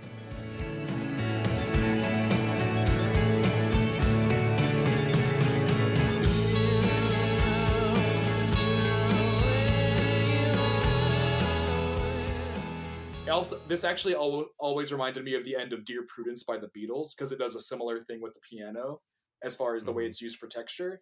But just this, I just feel the emotion on this track so strongly, I guess is what I'm coming from. But I have all these different ways I appreciate this, and it's so listenable. And like, I think like, whereas Paranoid Android is like a song, and listenability is not the main thing that makes a song good. I don't agree with that at all. But whereas a lot of people wouldn't like Paranoid Android because it's so off the rails sounding, this is so straightforward, but incorporates those elements that I love, that like keep me listening to music, trying to figure out what's going on. And I think to me, this is just like they're lightning in a bottle. I mean, this whole album's lightning in a bottle, but like the moment where it all synthesizes to me, and like I can listen to the song forever. Yeah, it's kind of like the flip side of Paranoid in a way, because it's exploring, but in a very different way. And I think it's also the first track where you hear like a typical, like, if you were to guess what a computer would sound like, that those like computer sounds at the end are like very like digital, like somebody like hacking the mainframe, or like just like scrolling through text and code, like Yeah. But it's also like maybe one of the mathiest songs they have for that 5/8 over 4/4, which is, I don't know, maybe something to be said about the computer aesthetic. Yeah. But all of that really doesn't matter. It doesn't stick out for that reason. Especially something that I think Radiohead has done a good job with on almost all their songs is hiding the fact that there's a different time signature going on, or there's an unusual time. They always blend it with care to kind of divert the listener from even realizing that fact. Yeah. And this track just does such a good job with that. Yeah, I think that like that specifically is like using those unusual elements, but making it like not using them in a way that's like overtly novel, but using them in a way that actually enhances the song. And like my counterpoint to this is like a band like Rush, where it's like Tom Sawyer. It's like you're listening to it and it's like, oh, this is weird sounding. It's like this. There is that same thing going on with this song, but it's not weird sounding, it's natural sounding, and it builds to the song. And it's like, it's not just using a time signature for the sake of it, it's using it because it like I said, like sounds like this like ocean, like this light waves of sound that every now and then peaks up and harmonizes, and like this texture, as opposed to like, oh, this sounds crazy, man. And that's like my favorite kind of music. That's like what I look for in music, really. Yeah. Anybody else have opinions on this track? I love it. It's so perfect. It's a perfect Radiohead track. It's so easy on the ear. It's like it's one of those tracks you listen to, and you don't have to be a Radiohead fan to appreciate. It's just like a beautiful, gorgeous song. I think that's yeah. I think it just universally hits everything for anybody listening. Yeah. And to know there's so many cool things, like in terms of like Radiohead still preserving like the technical, stuff that they, basically the intelligent aspects of music that are going on with the song, but it's still like so easy on the ear, where you hear songs that they do that are in odd time signatures that just are like, they sound almost polarizing the first time you listen to it. This song still does that, but it's just perfect on the ear. Yeah, like I could be at a bar and hear the song and be like, oh yeah, this song's awesome, as opposed to be like listening to Rush at a bar and then you're like, I'm in a different kind of bar right now.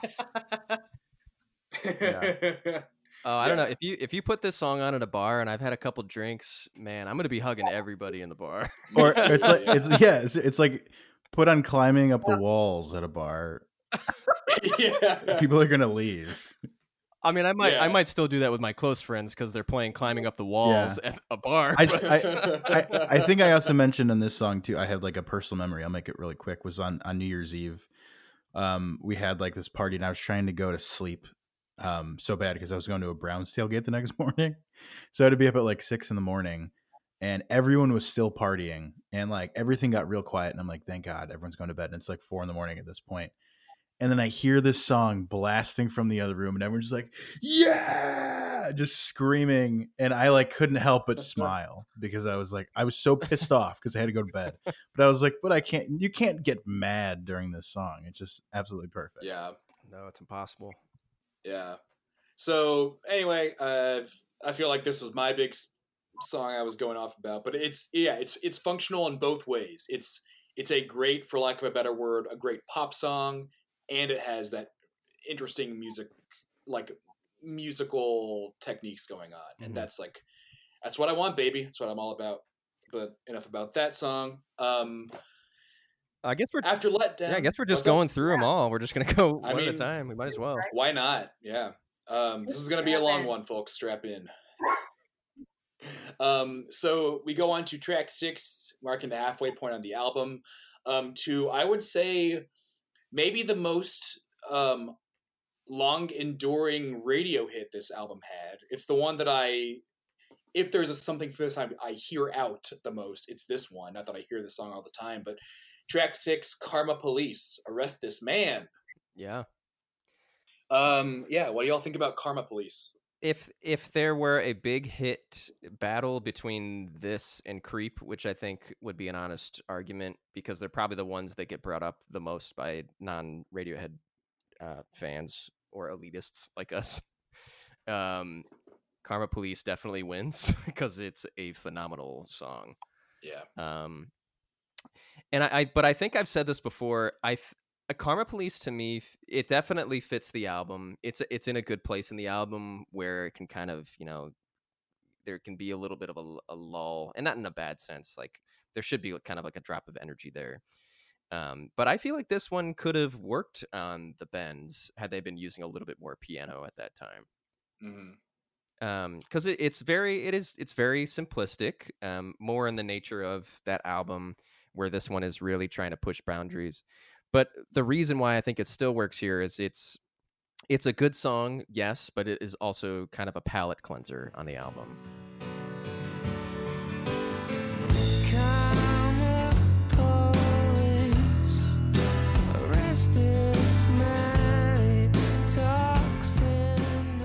Yeah, it's largely, and there are some, especially later in the song, this kind of like sonic palette, but this is like the first time on the album.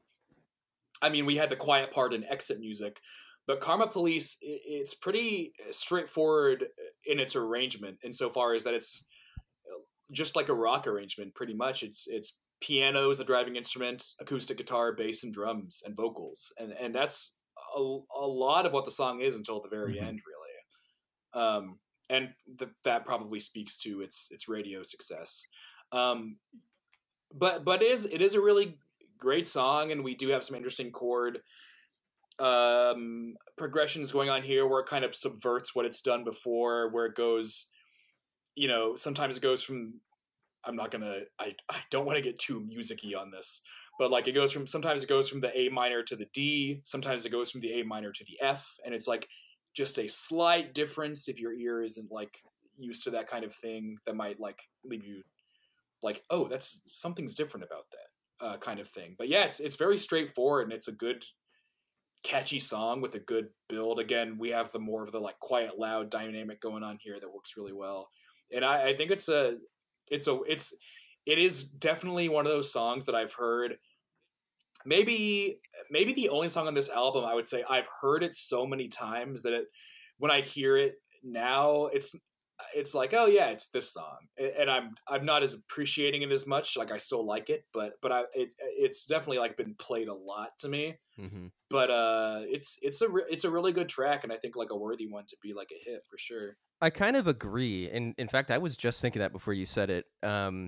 Like outside of this album, when I hear it, I still like it.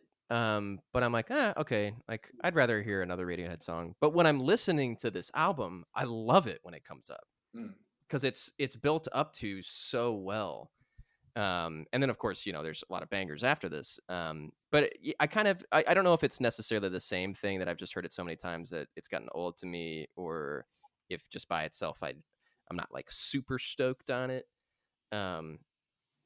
But yeah, I have that same sentiment with it. Yeah, I think contextually it sets us up, like Let Down and Karma Police set us up really well, I think, for Fitter, Happier. Just because like in Let Down and Karma Police, you start to get a little bit of that, I don't know, like a little bit of unrest, or kind of bucking against capitalism a little bit. Like, I'm working really hard, like I've given all I can, but we're still on the payroll. Like I'm on a treadmill, and I'm not going anywhere, even though I feel like I'm working really hard. Well, I was trying to wonder if that was like kind of a reaction to maybe the studio telling them that this album's not going to work. Like we're working so hard, and like we're giving all we can, and you're like, this album's going to be a huge flop. I was trying to, like, just looking back through these lyrics, I was like, who is it that they're mad at? I think they're mad. My takeaway is that they just like I feel like they did like a tour of society, and like what they came back with was like, we're really exhausted, we're trying really hard, and we feel like we're not getting anywhere. And we saw that like most of the world is feeling that way too. If I'm not mistaken, I believe either before this album or after this album was when Radiohead had almost a falling out. And it's talked about very little, but there's interviews where you can find Tom York where he's asked about like what was the difficulty with this era, and he kind of just like shied away from talking about it, but he makes it sound like there was some kind of headbutting with even bandmates at this time. I could be wrong though. That could have been Kid A. I can't remember. I feel like I was reading something about like maybe it was after the Benz tour where everyone was like really exhausted, and they were supposed to pick Tom up from the airport, but he wasn't there, and he had just like decided to go home and couldn't tell anybody, and everyone was really mad at him. Jeez. Wow, I did not know that. Hopefully that wasn't as petty of a reason, or like the petty reason that they almost broke up about. I just think there was like... Yeah, there was some controversy in Radiohead's life, definitely. Either this album or around this time. And I don't know that this is maybe the song that highlights that, or if there are any songs that highlight that. But it would be odd of Tom York to not include some of those emotions in some of his songwriting. I mean, it ends with, for a minute there, I lost myself. Mm-hmm. Well, that's because he just went home and everybody thought he was lost. He actually just got lost in the airport and didn't want to admit it. He was living the movie The Terminal. Meets Catherine Zeta-Jones. Redoes the bathroom. He was just a crazy guy, like working on the bathroom. Oh man. Well, right. Anyone? Go ahead, Joe. Yeah. We're also talking about Glass Eyes, right? From God damn it! Just kidding. Moving. No, on, hold on. I want want to say. Do we have a boot button? I think. So I have like a weird relationship with the song because it was like a song that I'd always known was like that's the Radiohead song you're not supposed to like if you're a real Radiohead fan. It's like those poppier ones, especially Karma Police. Given that it's like from a radio friendly perspective, it's like the one that's possibly the most popular one. But I think in most recent years, something I've appreciated about Radiohead is the fact that they've really embraced that. Just a lot of these more songs that kind of represent an era. And I remember when I was at the Radiohead concerts this past summer, I guess it was last summer, when they closed both shows with Karma Police, and they had at the end of this, it felt like I was like a Neil Young concert or something, with Neil Young closing with like Heart of Gold, where like the band stops and it's just like him with the solo acoustic guitar and a sing along with the audience. Well, they've done that before, and they've done a Neil Young song. Yeah. But the fact that they were just closing with Karma Police, in 2000, I guess it was 2018 at the time, and it was like just like they had fully embraced that. You know what? We can't get away from it anymore. This is our fucking song. This is like the song that made us kind of jump off the map. And then it was honestly an emotional experience of just like Tom standing there with an acoustic guitar, the lights dimmed, just himself playing that riff, do do do do, and then the whole audience going. Well, no, it's like he's playing the bass. He's playing the bass line. Listen to it. No, seriously, listen to it. That's what he's playing. He's doing that. Like he repeats that, and then he plays the chords. He's playing the bass line anyway. And then the audience, just everyone saying that for a minute there, I lost myself. And for me, that was like so emotional, just like him not even singing.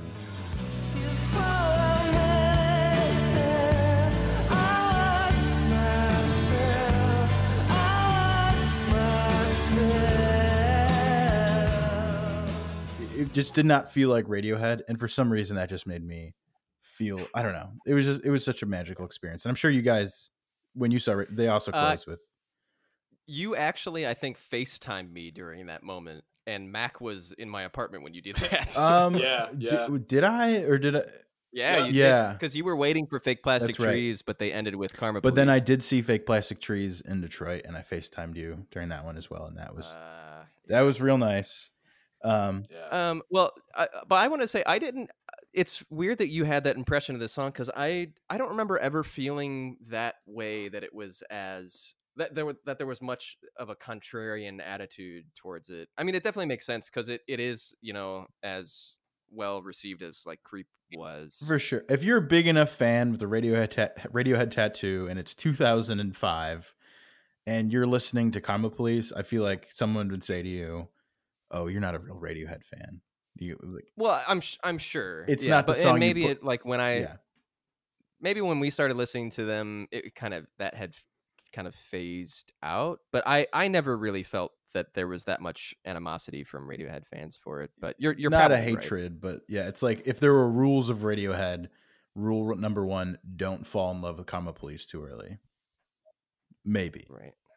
Maybe. You're writing the rule book. I didn't write it. I'm part of this goddamn cult. I didn't choose to be. Well, yeah. I mean, I don't know if they played this at our show, but this is definitely one that I would love to see live if they haven't, or if I haven't seen them play this live, because I feel like I would have had a very similar emotional reaction to it, and also because as a young guy coming up on Radiohead, it's a very easy song to learn. So like we played this all the time, and in a similar way as Fake Plastic Trees. Yeah, I saw them play this at Bonnaroo in 2012, and it was Is awesome. that- And it was a similar thing. What'd you say, I Jeff? said, was that you were Googling so loud over there?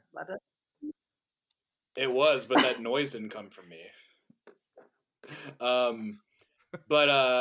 Yeah. Well, I feel like on that note of like this being a hit, does Radiohead have a lot of like sing along songs like that? And like it's like a lot of like those kinds of pop songs have like a repeated thing that the audience can like catch on to and sing. There's not really another song on OK Computer that's like that I can think of. No, I mean, definitely amongst my friends when Radiohead is on, like Paranoid Android is definitely a big one where the whole room gathers around and sings almost in a Bohemian Rhapsody way. Yeah.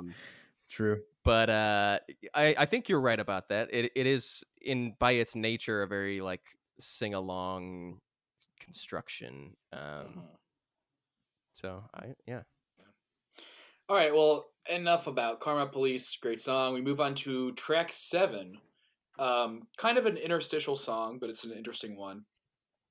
Track 7, Fitter Happier. A safer car, baby smiling in backseat, sleeping well, no bad dreams, no paranoia, careful to all animals, never washing spiders down a plug hole, keep in contact with old It's friends. bridges the gap between Karma Police and Electioneering, but most notable for the element of it's kind of a spoken word piece by a computer generated voice. Correct. The same generated voice we use for our intro for this podcast. The Mac generated voice named Fred. Yeah, I don't know. It's a hard track to for me to like piece. It's like it's very evocative of like maybe I don't know if advertising is the right word, but like Americana almost like phrases like it definitely evokes like a thing of like going through the motions and like yeah, I'm like buying this, I'm doing this, I'm living like I have a like the I don't know, I'm very much paraphrasing inelegantly, but like I have like the wife and the kid and a good job and I'm like happy for this reason, but it's like obviously such a dark sounding song, and like hearing it from this computerized voice makes it sound like, oh well, these are just like what you're told you're supposed to what you're told you're supposed to have, as opposed to like something different you might want. Like, oh, I have these things and I should be happy because this is what everybody's supposed to have. I'm just like this robot who like has the things people tell me to have. I don't like think. I don't know. Very surface level kind of analogy there, perhaps. But the how it ends, a pig in a cage on antibiotics, like is describing me. I mean, yes. it's the toast, not the roast. No, it's just so good. 'Cause I mean, it's about like how all the animals that we eat, they're all pumped full of antibiotics, and like you know, they were reading a lot about it at the time, but it's also talking about like the speaker and all of us and you know, everyone in society. Like, Yeah, I kind of see it as like a mantra to like be a model citizen, a model American, like these things that you go through, that you have to like recite in your head. like the 50s. I just like how there's these lyrics that are thrown in there, or whatever spoken word that's thrown in there. Like one was about like, oh, no killing moths or putting boiling water on the ants, which is like so specific because they're all really relatable, and then you have a few that are thrown in there that are just like very specific. Maybe, I don't know, reminiscing on Tom's past, very specific things. I have no idea. But some of those. You know how I see it now? If it were like a robot learning to be a human being, like it was like, this is the program loaded up of like all the things you can't do. Yeah. And like even down to like the littlest thing, like don't kill them off. Yeah, and that's super relevant today in terms of like, you know, all the stuff that's going on with robotics and machine learning, AI. Well, where it's like we're literally programming these things to be like us. Well, and that's like one of the hardest things for them to program is like morals into AI. Like, how do you get it to like do all these functions, but also like have empathy? That's like the hardest thing that they're finding to like get into the software. I think everybody, like, it's almost like a list of things is kind of what you're describing. A list of things that like you shouldn't do, or you should be like conscious of not doing, I guess. Yeah. Well, it goes back and forth between like don't do these things and like these are the things you should be doing. Yeah. Well, the music on this, I really love the background sounds in here. I don't know if it's actually a live orchestra. I think it is. But I've always, it's like not one that I put on often just because it is kind of strange to just like listen to and play without the context of the album. But the soundtrack is really brilliant on this. That's driven into frozen winter shit, the ability to laugh at weakness, calm, fitter, healthier, and more productive. A pig in a cage. One thing I learned reading about this, I don't know if this is the part that answers your question because I don't know exactly what this loop is, but in the background of the song is a loop from the 1975 film 3 Days of the Condor, which I don't know what that movie is, and if that's a musical loop or like a more textural sound effects or vocal loop or whatever, but I think like it is like a very synthetic programmed song. The other thing I have to say about this was years ago, but every time I hear this song, there's this really funny writer comedian who I know mostly from Twitter named Brendan O'Hare, and he had this riff about a guy listening to this song and not getting it and like being like, oh yeah, that sounds good, like it sounds awesome, like I would love to. But the thing I remember the most is he's like listening to Fitter Happier, and then at the end being like, that sounds like One Healthy Pig. I think of that every time I hear this song. This one time, so I don't like listening to the song. I've never like put on Fitter Happier. I've never like, you know, like you don't get an urge to play this song at a party or at a bar, whatever.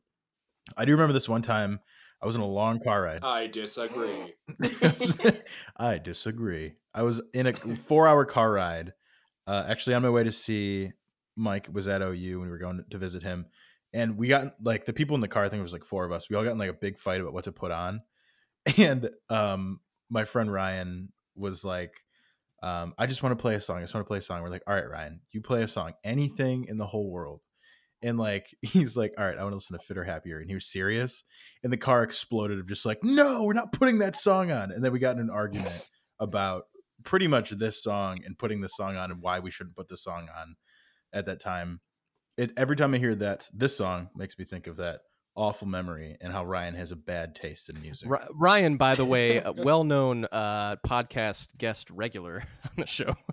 Just kidding, Ryan. I love you, but bad pick. I mean, I wouldn't disagree with that. I wouldn't want to put that on if I were like driving. And I did just listen to the clip very quickly. I think it's just the there's like words from the scene that they take. It's not actually music from the scene. Okay. Yeah. But this to me feels like Johnny like getting more into like film composition realm, where it's just dialogue and he's setting the dialogue to music. What would this be like in the day, like back in '97, if you were to hear a song on an album that sounded like Okay, this? but that's Which is like- crazy. Yeah. Yeah, it's like, I mean, if this appeared on, it's almost like just like I don't know, what is this song, like 1 minute, almost like a segue song or something. If it, kind of an interstitial. yeah, if it appeared on like Vampire Weekend album, someone would be like, oh, that's weird, like no one's gonna listen to that. But it's not, it's not like, I don't know, if this song was in '97 when there's Alanis Morissette on the radio, and you just have listened to Karma Police and you hear this, it's like, what the fuck? Well, is I was this? going to say, Like, it may not. It's like they're trying to sabotage It themselves. may not be out of place on like a Pink Floyd album or a Beatles album, but definitely for the time. I mean, to be going back to like some more like what's the word, like esoteric means of like continuing an album, like more heady type stuff, Radioheady type stuff. I think it was a brilliant choice, especially on this album, because they had the music to back it up. And yeah, I don't know. I have no gripes with this track. It does exactly what I think it should do, especially at this spot in the album. Yeah, I agree. Yeah. And Fitter Happier transitions us right into the next song, which we've talked about maybe being a little bit of out of place on this record, even though it's a great track. Fitter Happier leads us right into Electioneering, which is a standout on the album because it is just a very heavy rock track. And it's badass, has a lot of great riffs going on.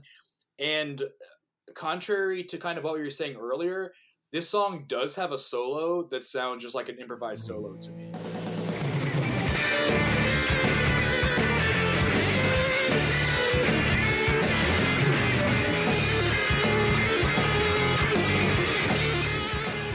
Maybe not all of it, but like there's parts that definitely don't sound like not written and improvised to me. So, it's a really, really good song. We've mentioned, like, go ahead, Joe. I was gonna say, before we get into this, I was listening to the song yesterday, walking down the street through Manhattan, and it was all pumped up. And I was like, this is a fucking awesome song, perfectly placed on a perfect album. And I thought about one episode, Mike, when you mentioned how this should have been a goddamn B-side. Yeah. And I want to say, fuck you. Dude, no. And I'm still mad at you. I'm still on this board song, with that idea. You're an idiot. This song is awesome. Calm the fuck down. I'm sorry. I was walking down the street like with my teeth grinding, thinking about you, listening to this song. So what you're telling me is that you're biased about this track. I mean, what is this entire goddamn podcast? You're biased. You had a good moment talking listening about to this track in New York City, so you love the track. I don't. But even when you said that album. the first time, it pissed me off because it was such a wrong thing to say. Yeah, okay. Well, let's get it. I should have been the co-host. Let's dive into it then. Let's dive into it. Julia, do you have something to say? Should have been me. You should have picked me. Listening to this song in Manhattan the other day? No. I have nothing to say. I like this song. I like it on the album. I wanted to stay there. I'm sorry, Mike. It sets me up for my favorite song, which is next after this one. So I gotta say, I don't know why this turned into like a huge argument. I had one opinion that one big boy disagreed with very angrily. It was wrong. It was a wrong thing to say. All the big. You're just like Fred Durst, dude. Joe, how much milk you been drinking? When are you gonna apologize?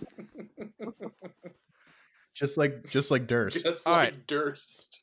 Let's talk about the song. All right, let's talk about it. Let's bring it down. Probably the most explicitly political song on the album. Yeah, I think certainly. Maybe of any album. I mean, just by the title alone. And thinking about 1997, I mean, at least in United States, obviously you brought up like Bill Clinton.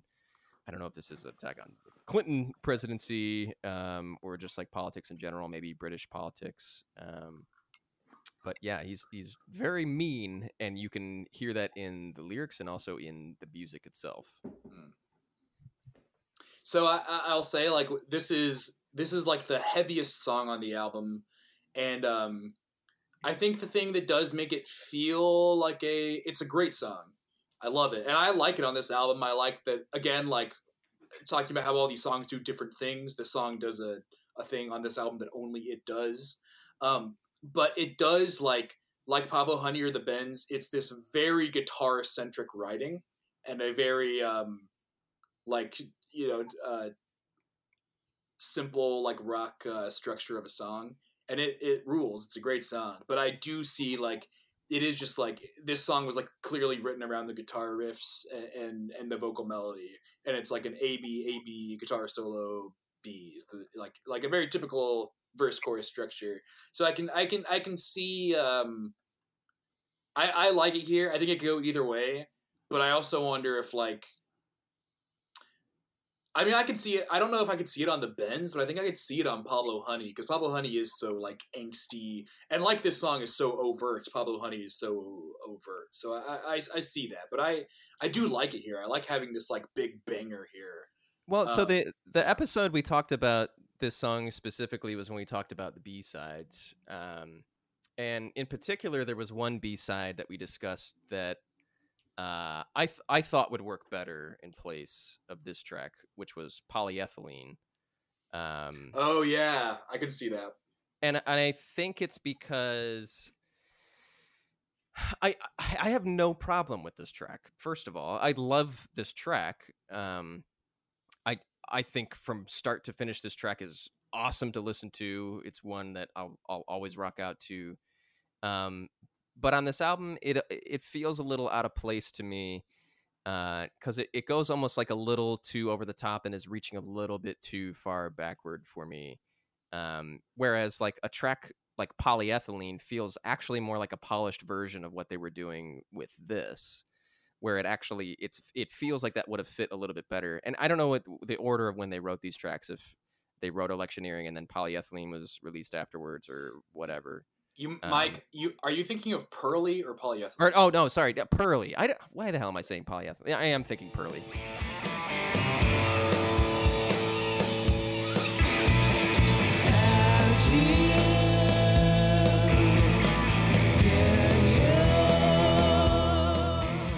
Okay, Pearly. Yeah, because they're very similar qualities to the sound, like pretty much guitar-driven tracks. And it's not necessarily that this one is like way heavier than Pearly.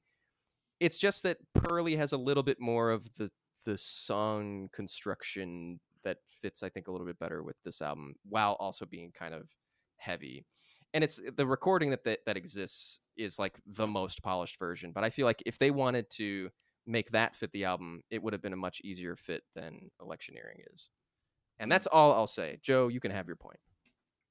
I mean, the only thing else, like if you step back and think about this, like, so when I was listening to this, on my nice stroll through the city the other day, I was listening to the album Cradle to Grave and just, really appreciating it for what it was. And like the thing that's great about this song, Mac, you mentioned it, it's just like, it's a rock song. It's like the heaviest song on the album. And part of the reason I think that this album was so successful is because it applies, there's something in here for like everybody, right? Like the nerds, the hopeless romantics, the stoners, and then you have like this, like maybe the metalheads, like basically a song that anyone can listen to or someone can pick out and be like, okay, you know what? I like that song. And I think that without this song, you don't have that grit. You don't have that heavy, dirty song in there. And like Pearly just it's going to make it, it's almost going to put too much of a perfect glaze over top of the album. This is the one that just like sticks out like a sore thumb, which I think is part of what makes this album so perfect. I mean, I agree. I like that idea. I'm not so into the idea of like it needs to be like kind of, because that almost makes it sound like it needed to be more of a hodgepodge for like grab. But it wasn't, and that's why it's fantastic. And it's not, I don't think that's what you're saying, but I do. I don't know. I still think that Pearly, because Pearly does get pretty damn heavy. I just yeah, but so is Paranoid Android, but not like one that just like right off the bat, just like whatever that shaken thing is at the beginning, and then my only it thing just gets dirty right away. this will be the last thing I'll say about this, because I know we're going to disagree on this. I think that Pearly does what we talked about, like with Paranoid Android, where it's a little bit more thought out. This one seems a little less thought out to me than Pearly was. So, and it's not that I think that Electioneering shouldn't be on the album. If that's what I said, I'll take it back. I just think that if you were to replace anything off this album with one of the B-sides, which was the conversation we were having on that episode, I think Pearly would fit better here. But I just don't understand. Like, you have Fitter Happier, which is like what we just established is basically a copycat song of just like, you know, words that weren't really written by Radiohead. Well, like, no, they were written by the thing that I referenced was they used background sounds from that. Oh, apologies. Sorry about that. But anyway, that song's a minute long. Like you say, do you think that one belongs more on this album than Electioneering? Maybe. Sorry if I'm getting too. Yeah. Well, but I think that Fitter Happier serves a purpose in being in that spot in the album. Whereas Electioneering coming out of that, I think that you could be big like that. It's not so much of the nature of the song as it is the execution. And I think Pearly does that better. Yeah. Well, I'd rather have this song than Fitter Happier. All right. So we disagree. Oh, boy. Well, all right. Let's move on. We'll leave that up in the air and move on to... No, I want to talk about this. You know what? I'm taking off my fucking headphones. Let's go. Table it. We're talking about it. Make another episode just about this. Joe, go ahead. Meet me fucking outside right now. This is my favorite song. Number 9. Climbing Up the Walls by Radiohead on OK Computer. My favorite song on this Julia, album. take it away. Julia, go for it. I don't know. I listened to this album in high school, and in high school, this was my favorite song. I think the song is really great. I could listen to it over and over again, and if it did come on in a bar, I'd be super happy about it. In fact, I think it was hot. That's all I got. Tell us why. If I had a Radiohead themed strip club, this would be the song. Tell us more. I would love to see a strip routine to this song. That's what I think. That's what I think should be done. I think it's great. I love the song. And I mean, I've read all about the song. Like, I know about the mental institutions. Still, I think this is such a great song. I don't know anything about that, honestly. Oh, Tom York used to work in a mental institution. I was reading about this right before we were recording. I did not know this until I didn't know any of this. Before, yeah. Yeah, and I think there was some kind of movement in Britain to like release people from mental institutions, or I read two different things. One where it was like there was like a movement to like normalize and release people from mental institutions back into normal society, and then also that he saw somebody escape from the mental institution. Who wasn't dangerous, but he was like not fit to be in functioning society. He was like running through a field, and like these people are chasing him in the dark. And that's part of what he wrote this song about.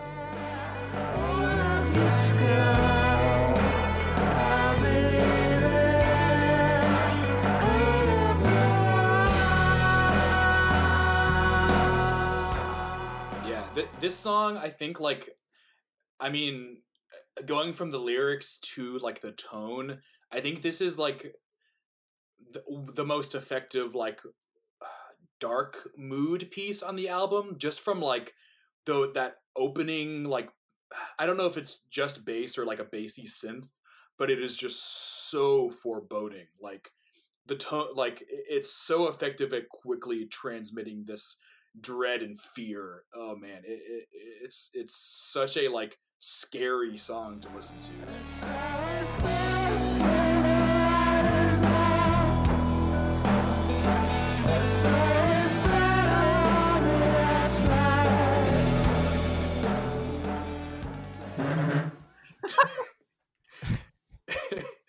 All right, that's Joe's contribution. Joe, leave. I have to pee. I'll be back in a For second. me, this is one of the songs that I like don't listen to the lyrics as much, and like the music is what really affects me. Yeah. Yeah, I definitely I see it as much more of a mood piece, piece. if anything. Yeah, I didn't know at all about that story. So now I'm like trying to recontextualize a lot of those sounds in there. If maybe that's like the narrative. Maybe I shouldn't do that because I mean we don't have like confirmation that that's what it's about. But He definitely worked at a mental institution. Yeah, he worked. I'm reading this. This is just from Wikipedia, which I have up. Yeah, he worked as an orderly in a mental hospital. Yeah, okay. which is something I never knew about Tom York that fits, but I never knew. Yeah. Yeah, I mean that's. I can't say that like whenever he was working there, it wouldn't have been in 1997, obviously. Before 97. Yeah. I'm trying to remember what sort of reform there was. It's But this was back in like the 80s. Yeah, he specifically it's I'm reading from Wikipedia. I do not have the political knowledge, but it was policy called care in the community. British policy of deinstitutionalization, treating and caring for physically and mentally disabled people in their homes rather than an institution. Right. I was going to say, I didn't recognize that, but that's British, and I'm thinking of the American version of that. But so that's actually what leads to me having a job today. Yeah. So what I work with what's called the waiver. I don't want to get too much into this, but waiver is like you waive your ability to be institutionalized, like basically having like a place where you're cared for and you don't have to worry about that. But waiver is like another funding source that's given to you by the government, so you're provided for with in-home care without having to pay out of pocket for it, which kind of stems from that idea of like not being institutionalized. And this is when people say mental illness, it's important to say that not everything that we consider mental illness is mental illness. So like that what could go under that umbrella is like cerebral palsy or Down syndrome or very other severe physical or what have you disabilities. But we do still have institutions for mentally disabled. Anyways, that's not the point of this. But that's interesting that would have been around his time. Yeah, it's what I'm reading here says that it had. I mean, I don't know if there was like a specific law that enacted it, but it existed in the 60s and 70s. But Margaret Thatcher was a huge advocate for it. I don't know enough. Well, I like to get political, but I do not know enough about that to say a lot. In the U.S., we had it, but I think we had it earlier actually under Kennedy. There was still some after that, and it got better and better. But there was, I can't remember the name of it. During Kennedy, there was a lot more care and thought put into how to treat individuals with these disabilities.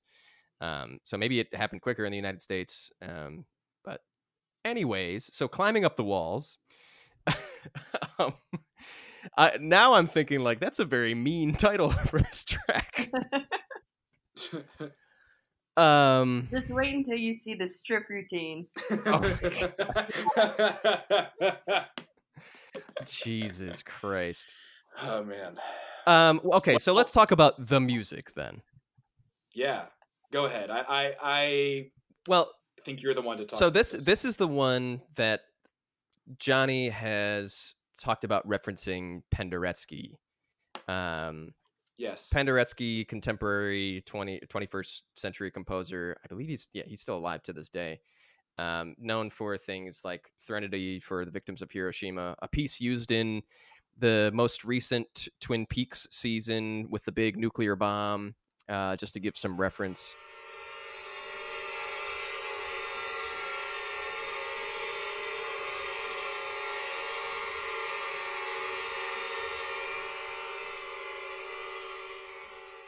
Extremely dissonant microtonal string piece. Right. Probably the piece he's most well known for. Obviously, he's composed a lot more than that. But I think the style that Johnny took from his writing was a lot more of like, that microtonalism.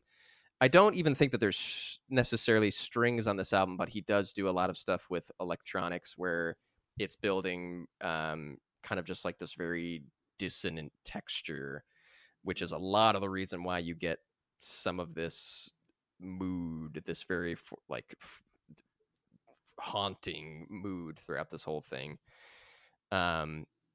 So yeah, and I mean we haven't referenced other people, some of their influences on previous tracks, but this is definitely one to point out because we've talked about it so much that Johnny Greenwood is a huge Penderecki fan. Yeah, and it's extremely overt here, I think. Oh yeah, absolutely. I mean, definitely the end of the track is probably what he's mostly referencing.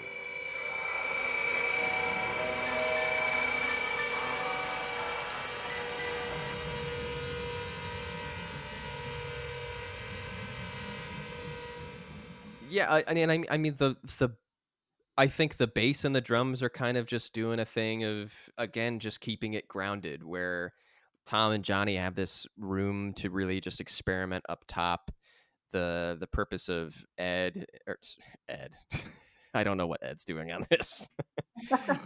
Colin and Phil is really just to kind of keep it existing on this album, and I think it's well executed. And it's maybe one of the most experimental tracks that they definitely at this point that they've done.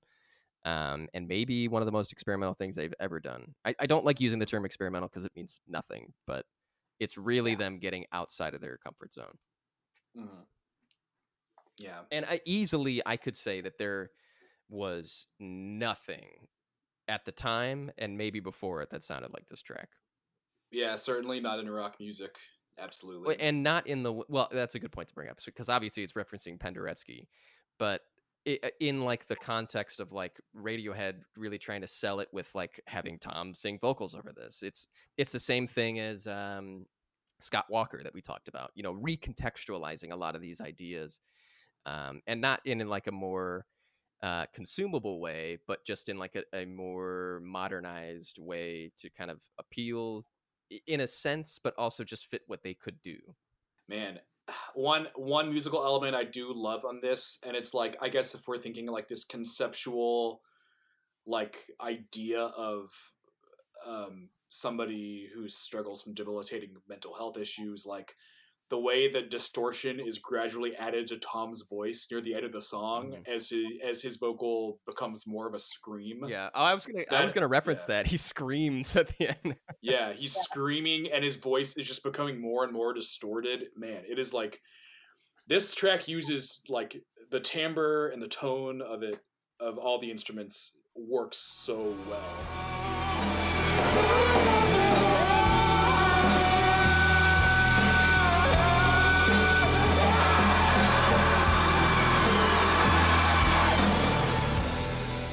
Which is funny because the next song is the most pleasant, beautiful sounding song on the album. Yeah, does anybody have anything more to talk about on Climbing Up the Walls? Julia, this was your favorite one. Do you have any final notes on it? Is Joe still peeing? Well, he did have 3 drinks, so maybe. Oh, dude. His bathroom is like a mile away from where he's recording.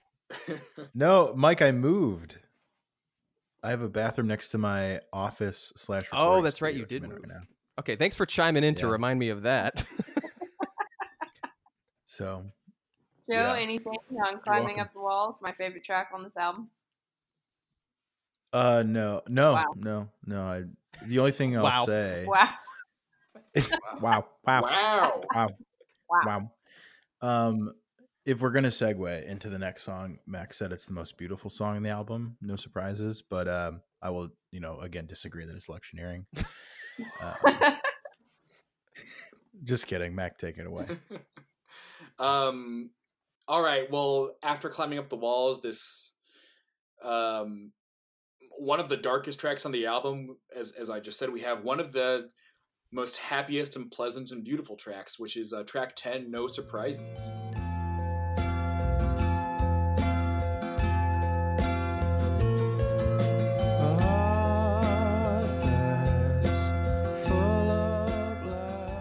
Absolutely beautiful song. I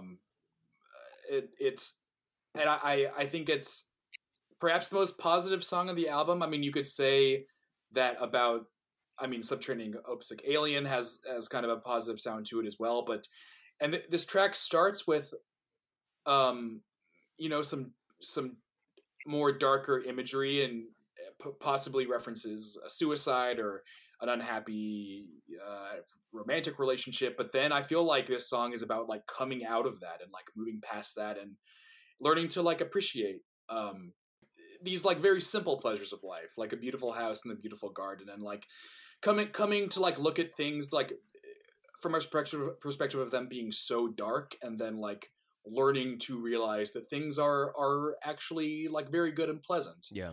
And that's something the very few Radiohead songs do. And the production is the songwriting is very, very simple again, but man, the production on this track as well is so beautiful and lush and like. So in the first episode, Mike describes this song like better than anyone. The first episode you guys did describes this song like better than anyone I've ever heard. Describe it about like the glaze that's over this one. And actually, Mike, if you wouldn't mind talking like about this song from how it sounds first, just because I think that you describe it so well. Well, of course, I'm glad we can agree on something again. Fuck you, dickhead.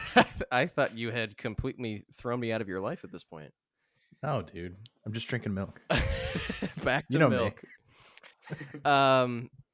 Yeah, I mean, there's something about this track that I don't know that I've experienced from any other Radiohead track after this, and I'll go as far as to say, like, maybe any other track in my life. Like, the production on this, I think, is some of the best execution for, like, the way the notes work, the way that the like almost, well, there's like kind of like a xylophone sound in the background, kind of bringing you down to this more childish, nostalgic nature. And I use the word glaze because every time I hear this song, it's almost like there's just like, if you were to just like put like a very like thin, delicate layer of frosting over this whole thing, and not in a bad way, but it's like this just beautiful glaze that kind of just ties all of the ingredients together. It's like hard to figure out exactly what it is. It's the instrumentation that, you know, if you were any other band, you wouldn't think like, oh, let's put a xylophone on that line there. Let's highlight that melody line, or let's have the guitar as kind of just like this acoustic sound, just kind of picking and arpeggiating through this thing at the beginning. You know, you might just strum the thing and go through the song normally, but it's all of these little pieces that come in and out. The way that the cymbals sound when they crash in, they're so soft. They're not unsettling. There's no jarring moment on this. It's always at like a certain bar that they set that it can't go past. And it's this beautiful softness to it that you do not experience with many other songs that exist and have existed before this.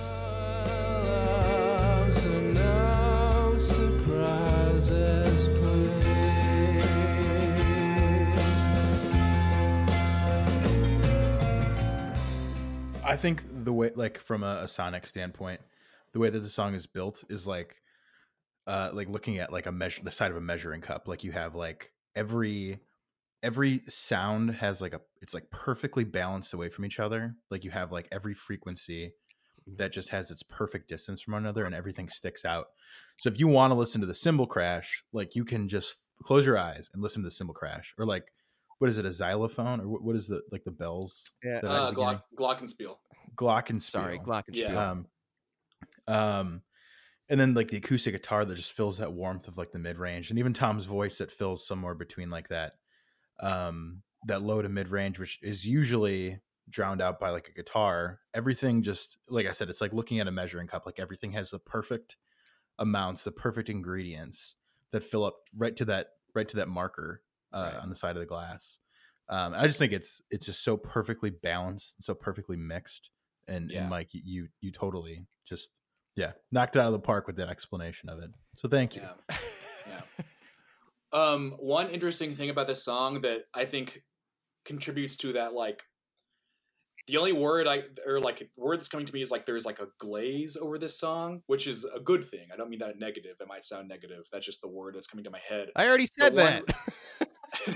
Oh, maybe that's why it was in my head. Sorry, I'm also reading on Wikipedia. Wait, are you literally just repeated Mike verbatim? I thought that was a joke. I was waiting for Mike- you to say like, "Oh yeah, sorry, just kidding." No, I Mike was- literally said, he said it's like there's a glaze over it. Maybe that That's sounds so- like a negative thing. That's so funny. I literally was reading Wikipedia, so I was a little bit distracted and wasn't listening that closely to Mike. Wow, That new was host un- next season. Were you listening to me, dude? What are you doing over there? I was listening. Anyway, You're gonna edit out whatever. my whole spiel and add your own in there. Your whole glockenspiel. I did forget that it was a Glock. All right, I diverted the joke. Time to move on. So one contribution to You're that a joke. All right. Pause the podcast. Joe and I have to have a talk real quick. We can't pause the podcast. We're at 2 hours and 20 minutes. Christ. So one thing, you guys might have known this, but one thing that contributes to that sound, I think, is this song is recorded at a faster tempo than it is, and then Nigel Godrich slowed everything down, and that's what Tom sang over. Really? Whoa. Yeah. So that probably adds to that, like, the feeling of this song. You Every know- other instrument was recorded at a faster tempo. You can hear that in the Glockens. Is it Spiel or Spiel. Spiel? Glocken. If you're fully German, you can say Glockenspiel. But you And can hear well, you can yeah. hear that it like resonates a little too it's like unnatural, right? Yeah. Like how long if you're playing a xylophone, it's just like ding. Yeah. But you can hear it just like drag out. That makes total sense. That's awesome. Yeah, I feel like even the lead guitar. Now that I'm like thinking about it, and I'm gonna listen to this song again and be like, oh yeah, I can hear it, even if I'm just telling that to myself. I feel like the guitar too. It's like, I don't know, extra wet. I don't know. The weird thing though is that I don't feel that in the drums so much. Like the drums still feel like, because if they were playing at a faster tempo, you would feel at least like a little bit of an energy. I mean, maybe he didn't bump it down so much. Yeah, I don't think it was a lot, and you know, perhaps like some instrument, not every instrument was like that, perhaps, or like after they did that, it was overdubbed again or something. Mm-hmm. I don't know. But if we're using this metaphor of baking and a glaze, I think one of my favorite little moments in the song that I think of as the cherry on top of this song is in the last chorus, Tom adding those high harmonies. Mm-hmm. It's just the perfect little touch at the end of the song.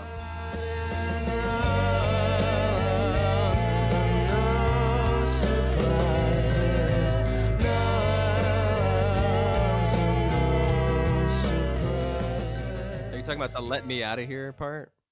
No, they're like, oh, that is what he's saying. I always thought it was just like Oz. Yeah, let me out of here. But it's just like these very classical classic sounding harmonies, and it's just like, yes, like that's what needs to be here. It's so good. I did want to touch a little bit on the lyrics. You briefly you summed it up very well, but I think there's an even more important thing here where it's like, it's a person who's experiencing a lot of struggle and then has to kind of work to get to that point of that's such a pretty house, such a pretty garden. I don't know that it's like just like ignoring it, because the whole, like the first half of the song is so much despair. And then like in just a couple lines at the end, it's such a pretty house and such a pretty garden. Yeah, I mean, this whole album is about like everyday life. I mean, even if you think to like, we were just talking about like climbing up the walls, like, you know, like, I mean, well, I guess aliens aren't part of everyday life, but it's about dropping yourself into everyday life.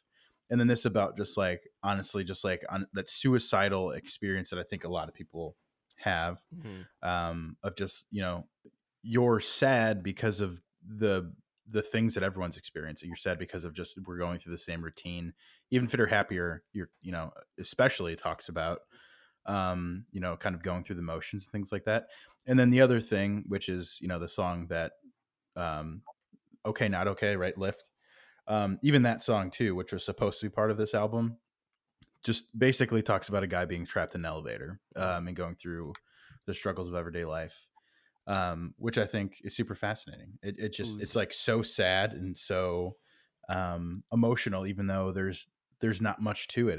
It's like the dense emotions we all feel as just everyday humans. Remember that for the end, Joe, because I think we should touch on that at some point. Touch on what? Sorry, I'm drunk. Okay, not okay. Oh yeah. For sure. Well, so maybe we should not touch on that because we're going pretty long. Well, maybe very briefly. The last thing I want to say on this is I could coming right after climbing up the walls, as somebody who has worked in a mental health setting, Tom York has maybe seen people who have like clinical depression. This could be another side of this track where so much is building up in these people's lives, and it's so hard to get past that depression, and then working towards Such a Pretty House. But it also could be a even more sinister thing where, because that Such a Pretty House and Such a Pretty Garden is such a small thing, that it's more of like a sedation, where it's like you're taking these drugs and you're like, you feel better in this moment. So Such a Pretty House, Such a Pretty Garden, where you're almost like distracted by your problems for a second, and then you come back to No Alarms. You know that feeling of like when you're like really sick or nauseous and like you're just like holding on to like one thought of just like, like kind of like coaching you through like just a feel like I just got to think about this one thing. That's how I feel at the end, where this guy's just like almost like having a panic attack, or this, this person is having a panic attack and they're just like latching on to this, but I have such a pretty house and I have such a pretty garden. I have such a pretty house. I have such a pretty garden. And then he just explodes into this, let me out of here kind of thing. Yeah. Well, and I love the last word of this song, No Alarms. So every time you've heard No Alarms and No Surprises, and then the very last line, No Alarms and No Surprises, please. Mm-hmm. Like he's like begging for it very cordially, just please. Yeah. And I think that sets it up well to go into like the last two tracks too, because the last two tracks are a little bit more like, I mean, obviously I don't want to jump ahead, but like you get Lucky and then The Tourist, which is about like slowing down. So it's just like, like my luck could change. And then this is like slow down and enjoy your life. Like, okay, like I have this pretty house and pretty garden. Like I need to like slow down, and I need to like my life, it could like take a different direction, and like things are starting to look up, like Julie, it's like this album's like a therapy session almost. Yeah, like by the end of the album, like you're getting a little bit more resolution, like to some of the existential turmoil to like mundane life that you're experiencing. Well, but that's a good thing to bring up because, Radiohead gets a lot of flack for being all doom and gloom. But I think when you listen from start to finish on this album, it's a good example of, it starts out that way, but they're not advertising that you need to be depressed like we are. They're saying like there is like a happy ending to this in a way. And they're kind of speaking to maybe people who are feeling more depressed or more uncomfortable with their life, and are saying these are kind of solutions to get out of that. Yeah. Nothing. I burped. Nothing but a burp. All right. Well, we can move on to Lucky if everybody's okay with that. Yeah, I think so. I think we've talked about a good bit about No Surprises. So we're in the home stretch here with track 11, Lucky. I would say another fairly big song on the record. It was a single. An interesting thing about this, I brought up Exit Music was a song they wrote outside the album. So Lucky was written and recorded in 1995, and it was the first song recorded for this record. And I think I knew that, but what I didn't know was it was commissioned for the band to write by Brian Eno, who was creating this album called the Help album, which was a charity compilation. What was it for? Wikipedia is telling me it was for aid to war-stricken areas such as Bosnia and Herzegovina. God, I'm such a dumb American. Anyway. Herzegovina? Yeah, that's it. So this was recorded, and this was the one they said, like, this was indicative of what we wanted to do. And, like, doing this song first and, like, making this was like, yeah, this is the direction we're going.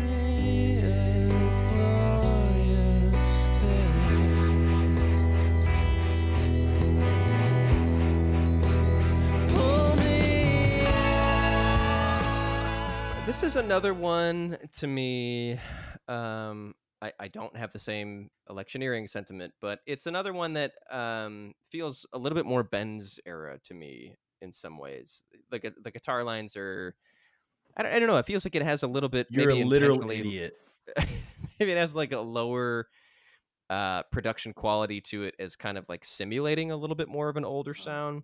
Because even like the drums in particular have kind of more of a Benz-esque quality to them in this. I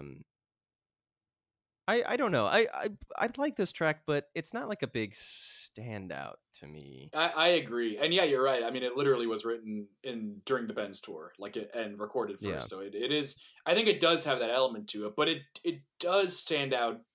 It does have a little bit more going on sonically, I think, than a lot of Ben's tracks do. Oh, it does for sure. Yeah.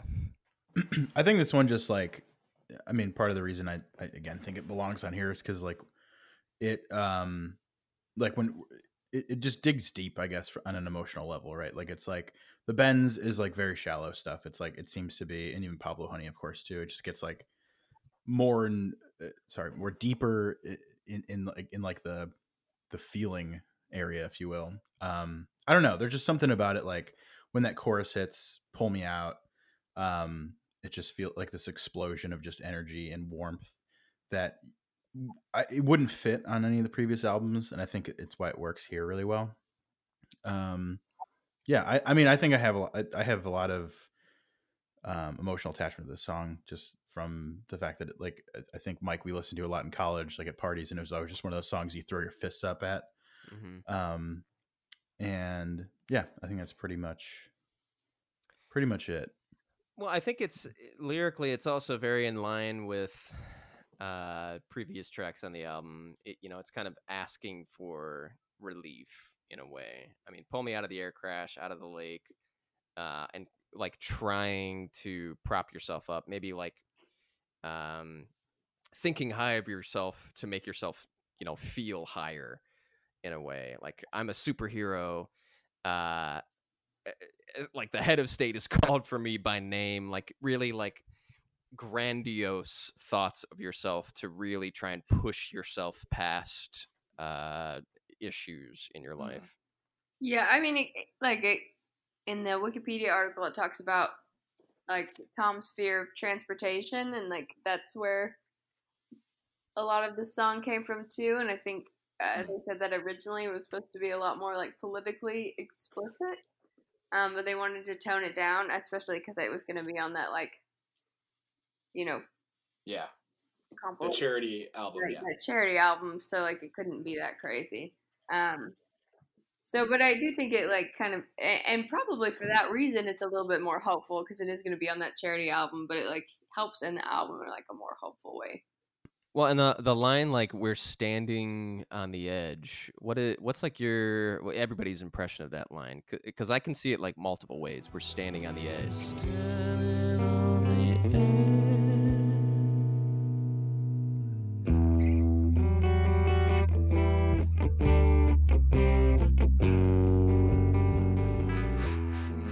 yeah. I well, like the lyrics I think about in this song, especially like with the title, is like we're like being lucky, like I'm on a roll, like, and I think that's obviously like we're seeing this common Tom York thing of like being tongue-in-cheek and sarcastic, especially when we're using that with the tone of the music, which is like pretty dark, like, oh yeah, I'm doing well, and then he says, but I feel my luck can change. So it's like I don't know if I have a specific event he's like talking about, but it's like kind of like Feeling impending doom. yeah, but like kind of like things have been going like this sense of like things have been going fine, like, but you can tell something's coming up, and it's like we're on the edge of, are things going to be easy, or is something about to turn? Is my luck about to change? Mm-hmm. Yeah. Which goes back to, I think, kind of like what Julia was saying, is that like it's almost like it's like a lot of this is in your head, if you will. Like it's the whole, I don't know, we talked about like this being sort of a therapy session. It's like that about like I feel that my luck could change is like, that's just, it's a feeling. It's like there's nothing that's gonna there's no exterior, there's nothing in your environment that's like actually making a difference. Like all of this is just all in your own head kind of thing. Does that make sense? Yeah, well, I think it's like relevant to like today. Maybe not even like political, but it's like it's something that I think everybody experiences. Where like no matter how well you're doing or how unsuccessful you are, you're always kind of like thinking the opposite in a way. Like you're trying to compensate for that fact. Like if somebody like I find sometimes when I'm successful in my life, the next thing I'm doing is saying like, oh God, like what's the next bad thing that's going to happen? Because that's about to it's come. like balancing. Or if I'm doing really poorly, sometimes I'm like, I have to like pump myself up and get in this grandiose mode of like, well, I'm going to sell 1 million albums with this next thing I'm working on. Because it's like, it's just compensating on both ends. And I kind of feel that a little bit with this, and from what you were saying, where it's like it's all in your head. Like these lyrics to me are like what somebody might be thinking in these moments of like overcompensation. You're always teetering on the edge of like being happy and being sad. Like you're literally standing on the edge of just like it could take one thing, right, to just like pull you in a different direction. Well, and even like the title "Lucky" in a way is like, am I successful because like I worked hard and I got there and it was me that got me there, or did I just get lucky and like now it's gonna fail after this moment? Well, this song almost reads a little bit like manic, you know, like it's like he's depressed and now he's like manic, and then like the next song is like you just need to slow down. Yeah, I totally agree. That's exactly how I read this. Is like it's going back and forth. Yeah, it's perfect. Okay. All right. Well, should we close it out here with the last track? The last banger. Let's close it out. All right. Well, we got the last track on the record, track 12, "The Tourist." This is a track I really appreciate being on the end, and like I think it's a good closer because it is one you can. Like, this is a track, like, I think of myself, like, closing my eyes listening to. Like, laying on my bed and, like, being lost in this song. And it does some interesting things, but it's, like, it's almost like this is one, it's just, like, the pleasure of, like, listening and not thinking about, as opposed to a lot of the songs on this album. And so I think it kind of, to me, ends in, like, this very dreamy space where you're, like, because even like we also described like Subterranean Homesick Alien as dreamy, but that song has these big builds and like big choruses, and this song has some big sections too, but I think this one much more drifts and like carries you rather than like challenging you with something. And I think it's an interesting way to close this album that is like so thought-provoking with one that to me is so dreamy and just like a listenable track that doesn't have the highest peaks or anything like that.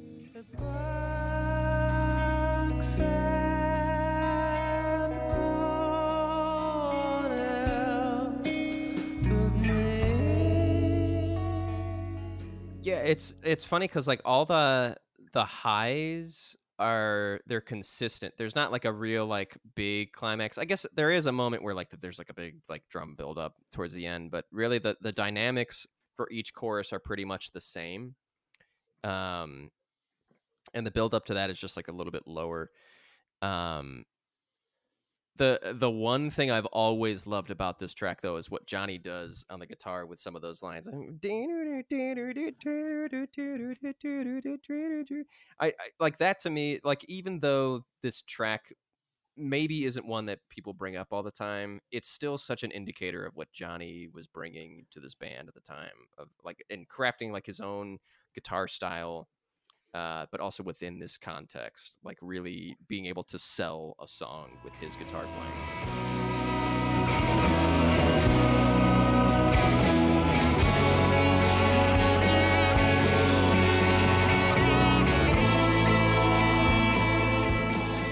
But outside of that, I think lyrically, it makes a lot of sense at the end of this track. Even if the track wasn't about all the things we've discussed today, just as like a conceptualized closer, like, hey, slow down, like you're coming to the end, like you've been through this journey, let's bring you out, slow down. But then within the context of the album with all these thoughts going on, this this back and forth of like, are things good, are things bad? And Julia, you brought up at the beginning that they were touring and going to many places, visiting different people.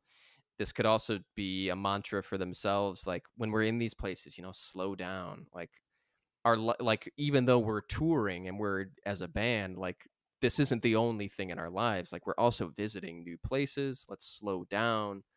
Let's enjoy this moment that we're living in. Otherwise, it's gonna zip right by us. Yeah. Yeah. Yeah, I mean, And that's it. I mean, it's just a very, like Mac was saying, like you can just like lay on your bed and listen to this song. It's like very relaxing, very peaceful. It makes you slow down. It makes you slow down.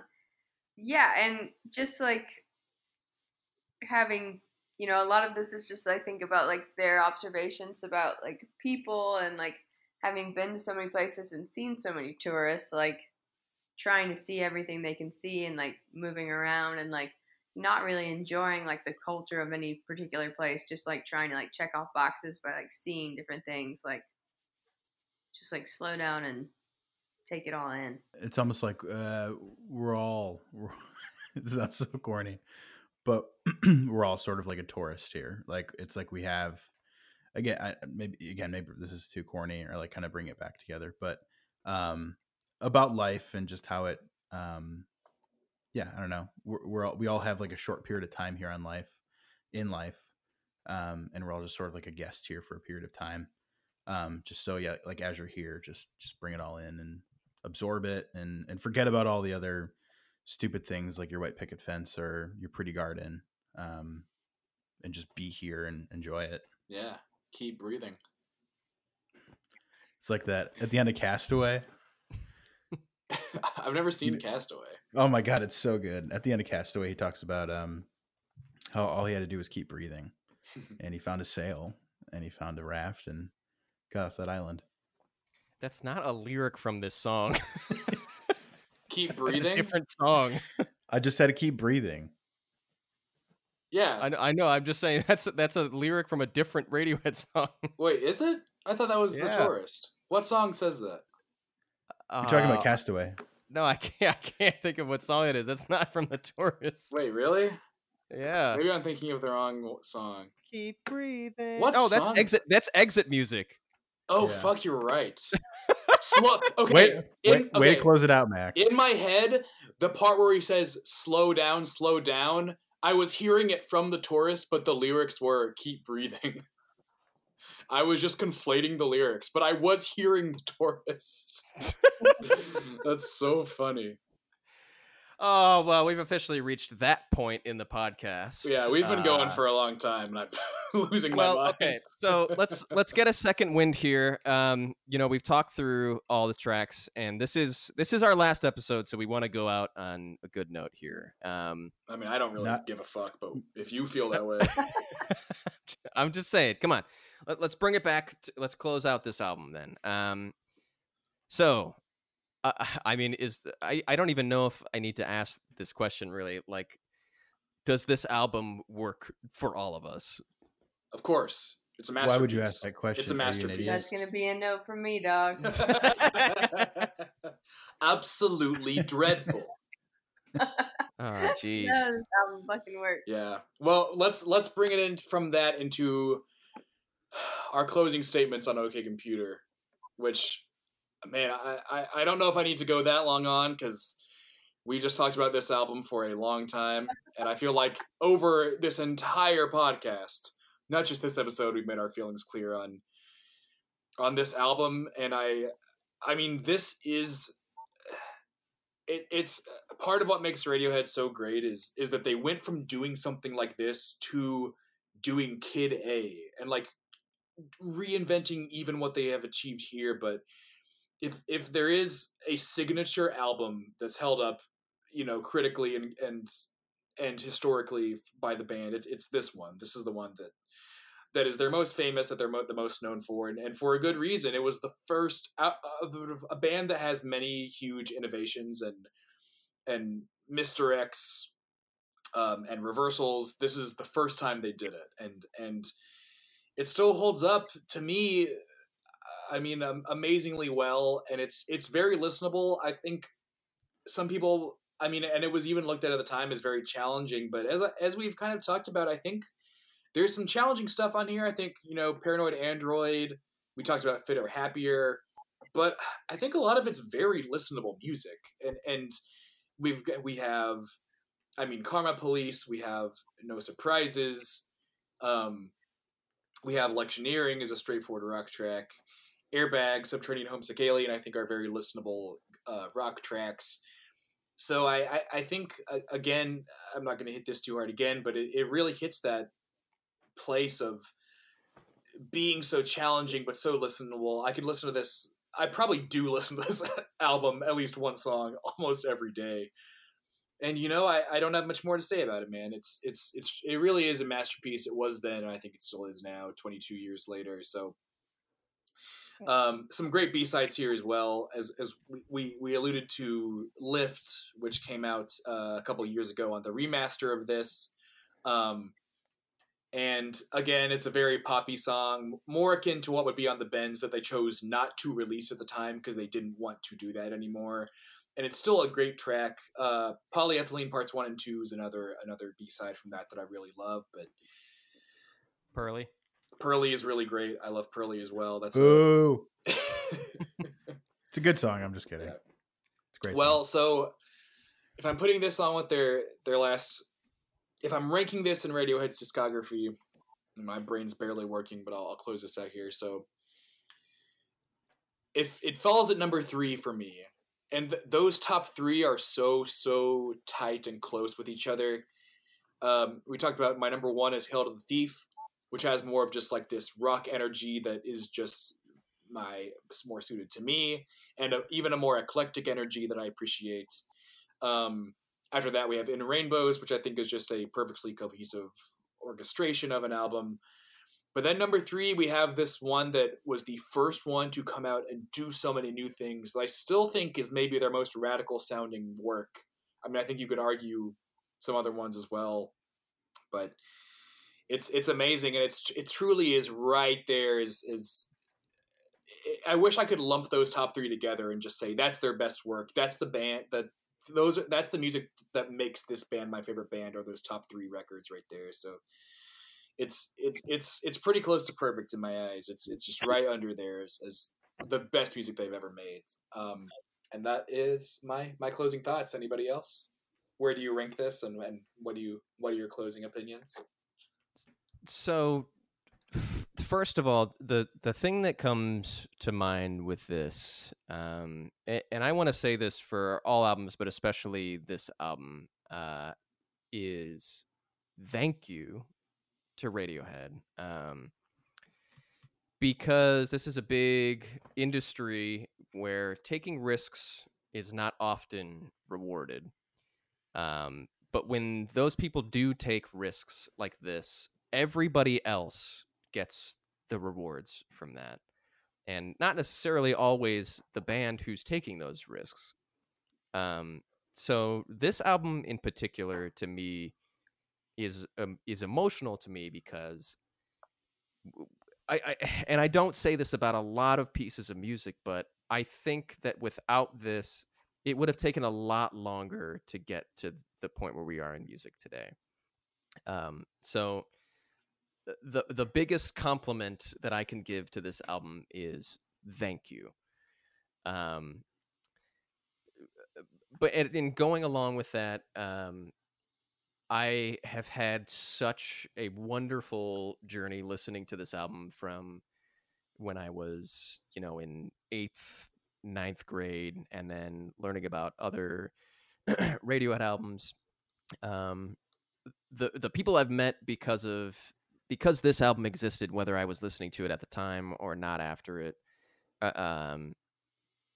like this album is the reason why I have a lot of connections today. So I have a very personal connection to this, and this is why it makes it such a nostalgic album for me.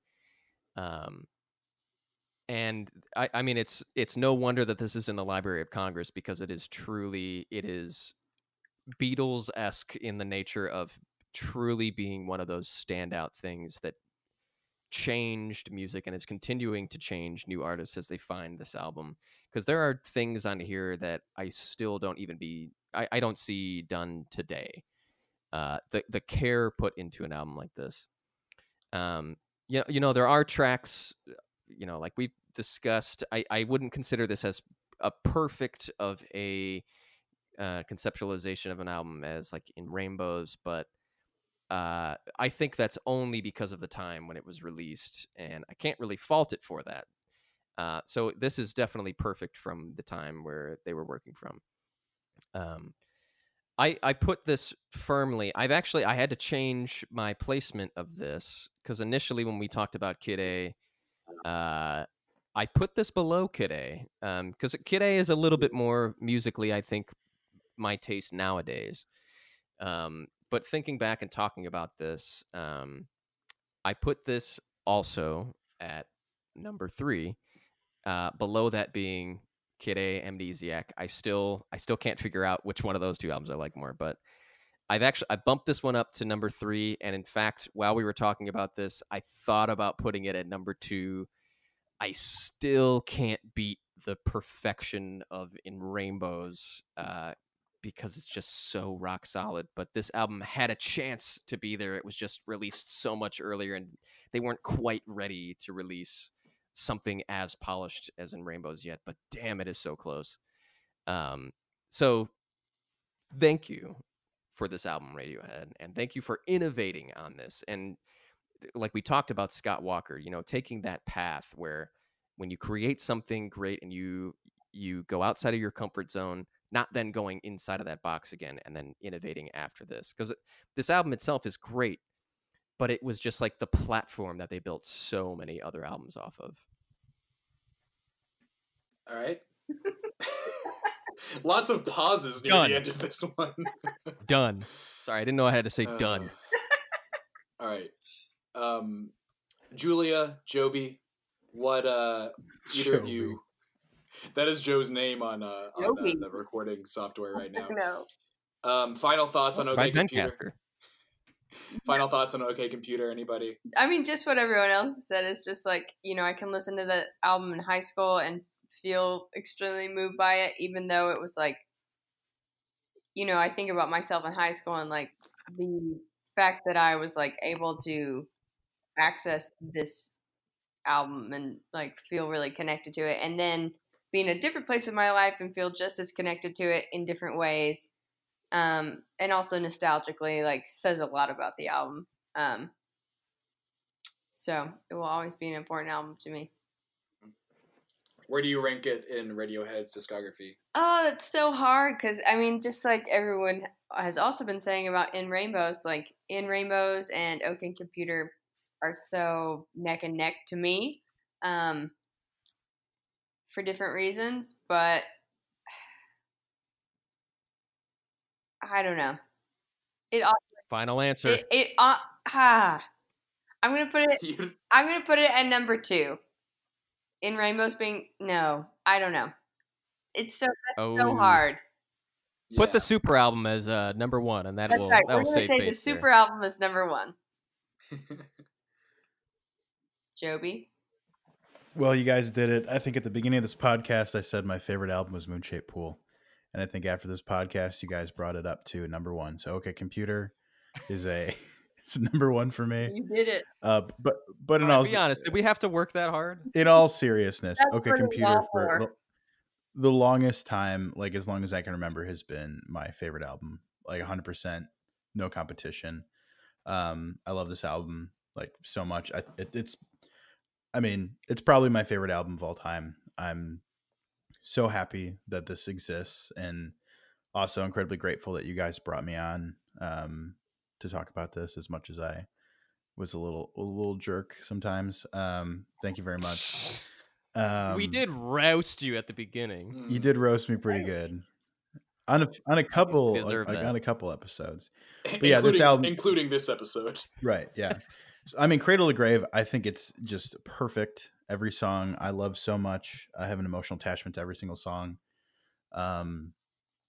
yeah, I don't know. I feel like it sounds again very corny, but I'm getting emotional just talking about it, just because how much time I spent listening to this album.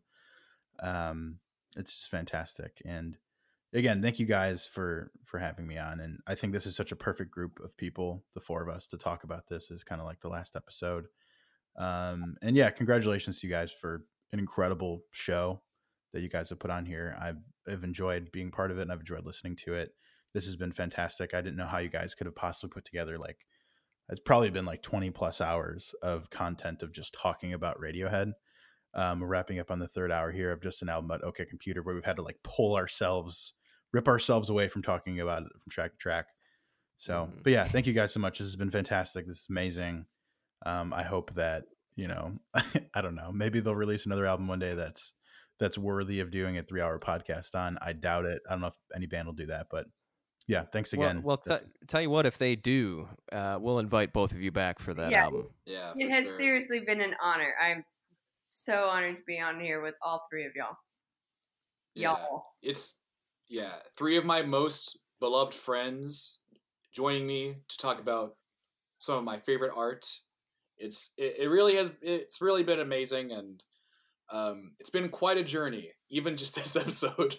But I mean, like the one of our original launching points for doing this podcast was Radiohead is something that has really brought us together with a lot of our friends, and you two are no exception, and I'm very happy for it, because you all are the best, everybody here. So thank you for being a part of it, and thanks for bearing with the technical difficulties going late into the night. It's been amazing.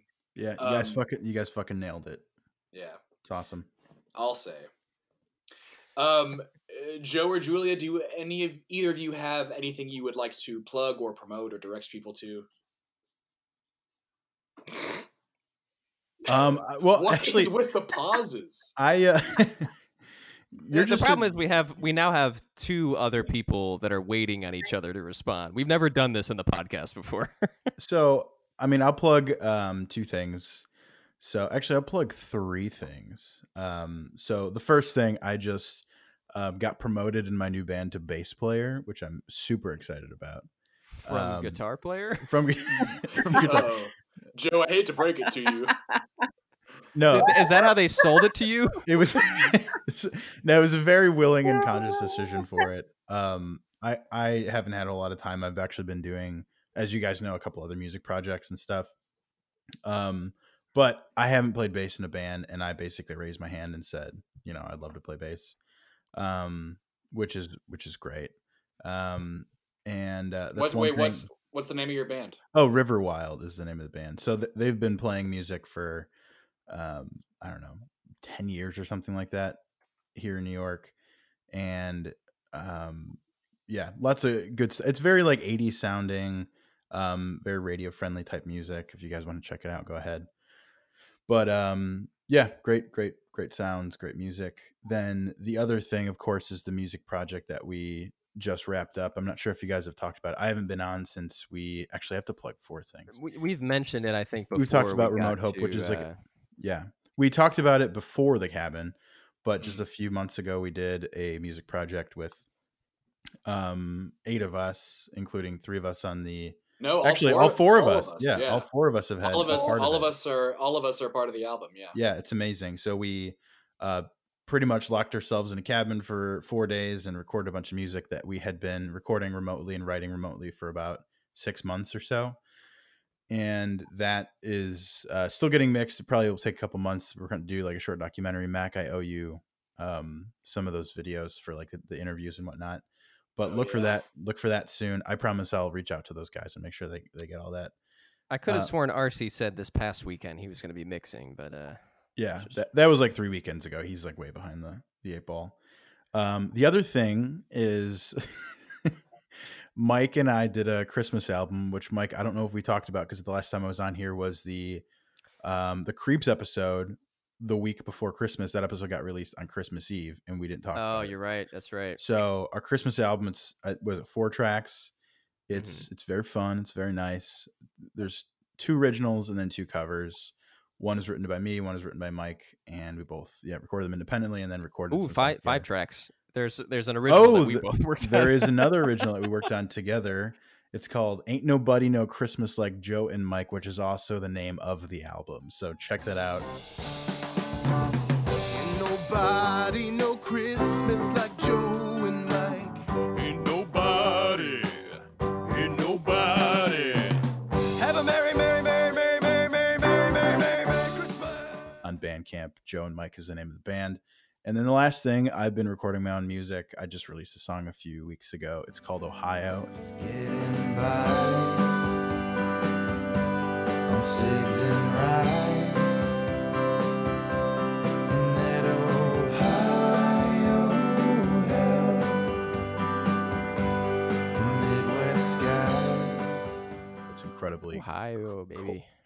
it's incredibly corny, but it's I'm just getting my feet wet in terms of releasing music because I have a ton of music written. Anyway, check that one out. Sorry for the big plug. I think that took about 5 minutes.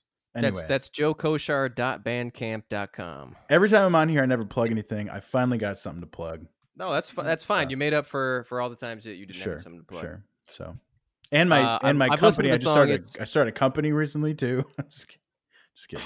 I've listened to Ohio. I don't like that you diss Ohio so much, but I it's a don't great track. diss Ohio. It's just about my weird mixed feelings about Ohio and how everybody should move to New York.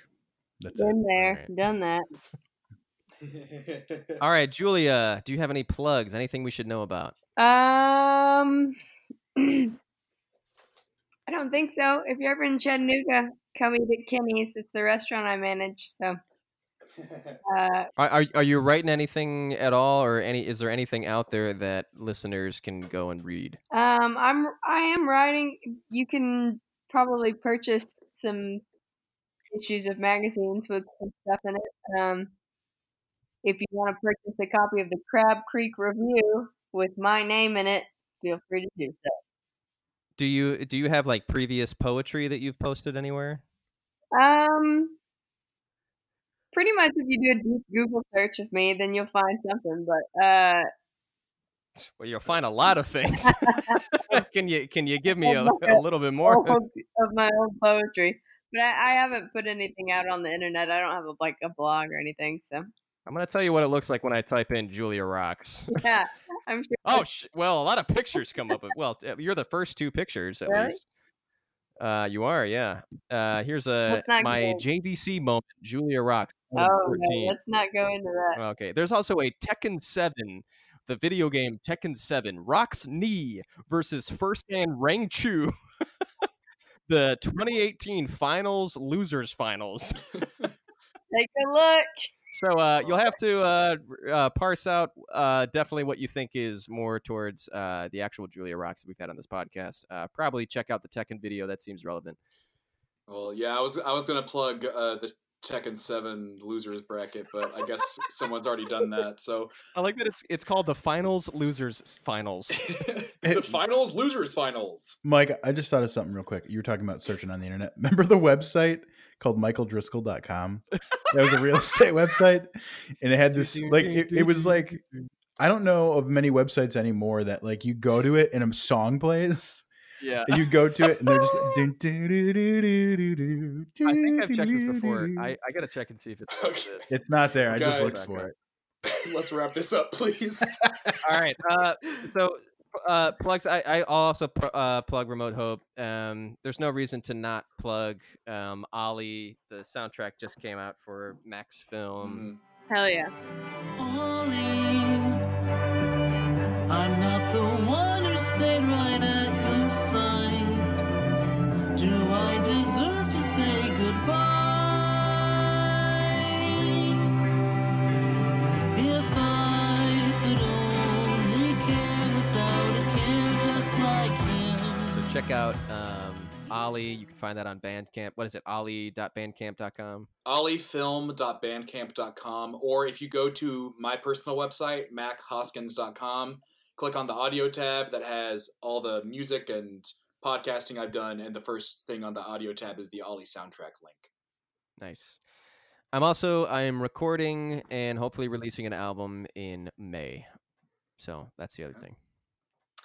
Yeah, well, Mike brought up some of my plugs there, but I'm working on a new For Elise album. I started on yesterday, which is my kind of solo moniker, so that's in the future though. But funny enough, the first episode of this podcast we recorded, I had just left my job that day, and my job I found after that has just wrapped up. So if you want to hire me to do your video production work or editing or anything like that, all my info is on machoskins.com. You can watch some of the stuff I've done, which includes a promo for Mike's album Costume King that I'm very proud of. And again, yeah, you can find the soundtrack to my film Ollie under the audio tab there. You can buy that or listen to that. And the film Ollie will hopefully be at some film festivals later this year. And that's another thing I'm very proud of, so keep an eye out for that. You'll see me there, featured. Yes, Julia is in the film as an extra and a musical performer. And Mike also arranged a lot of the music for it and wrote one of the songs. But that's all I got. Well, everybody, it's a late night, especially for you guys. You're in a different time zone than I am. So thank you for holding out this long. We're over 3 hours long. This is by far our longest episode, but it's going to be a beautiful send-off, and I'm happy to have done this with all of you. So thank you for being a part of it, guys. Well, and thank you for those who have consistently listened. Yeah, shout out to my friend Travis from Kentucky, Travis Cooper, who I think every single episode has texted me and told me, like, dude, this was, like, so funny, or, like, I loved this part, and, like, texted me, was like, thanks for recommending the Scott Walker tracks. So, like, thank you, Travis, for listening. I don't know. I know that's just, like, my friend who listens to the podcast, but it means a lot to have some dedicated listeners out there, so thank you. Well, with that, this is our last episode for the foreseeable future. So everybody listening from your cars, from your headphones, from your homes, from your places of work, one last time, thank you for listening in. Bye-bye. Professional goof Matt Baker here, signing in. Just want to wish Mac and Mike a happy 20-year anniversary. It's on the show. All good things have to come to an end. All radios have to head. Gonna miss you guys. You guys have been killing it year after year, but you gotta go out on top, boys, so I wish you all the best. Hey, boys. This is Ryan, your friend that you invited on to do the Benz episode, as well as the Pablo Honey episode. You may remember me. I just want to say that it's been cool listening to what y'all do. I'm glad someone is out there making a Radiohead podcast, and I'm even more happy that it's you two. Go on, fellas.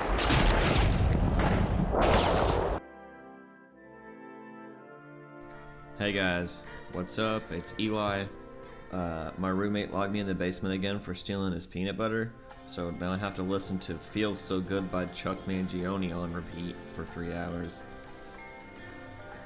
But y'all clearly have a great depth of passion and knowledge for Radiohead. And your podcast has turned me on to ideas and perspectives about their music that I never would have considered. And any experience that can open people's minds to new ways of hearing music is worth doing and doubly worth listening to, and you did that extremely well. So congrats on a great show, and I love you bunches. And the Grubnar episode was fucking stupid. Hey guys, it's Grubnar. Thank you so much for making the podcast. I listen to it often here in my pit of eternal digital torment. It keeps me going some days, so I appreciate it. I think I have to get back to my never-ending torture, but keep up the good work, and thanks a lot. I'll never forget when Mac first asked me to be on the show. I was out in the coal mines, getting some coal, mining some coal. He called me, and I just ran right out of there. I got right to my nearest computer, and I practiced and rehearsed the show over and over again. I'll never forget those days. That was the last day I ever coal mined, so I could be on someone listening in. I'm gonna miss you guys. Hey everybody, it's just Mac and Mike here. We thought we'd send this episode off with just a little wrap up between the two of us. So we've done the thing. We've talked about all of Radiohead's albums on here. We've talked about some side projects, some detours. I mean, pretty much everything we wanted to talk about. I think there's other paths we could go down. You know, there's more Johnny Greenwood scores. There's more unreleased material, more Tom solo material, Phil solo material. But you know, at the end of the day, I think we've talked about everything we want to talk about. And Mike, if you feel the same way, I feel like we're kind of at the natural endpoint, and it's ending while I'm still happy with it, and I think that's good. So, what are your thoughts on where we're ending this podcast? Well, I agree. You know, I think we set out to basically do just what we did. You know, from the beginning, we knew that this wasn't going to be an incredibly analytical podcast, but I've gotten to really enjoy having a lot of conversations about this on this podcast, and each album, you know, in discussion, learning a little bit more about Radiohead, but also how different people have been affected by it. So, and to me, that's I think a personal victory is just seeing that come to fruition. Because at the end of the day, we're just Radiohead enthusiasts and fans, and to get to share that with other people is a wonderful thing.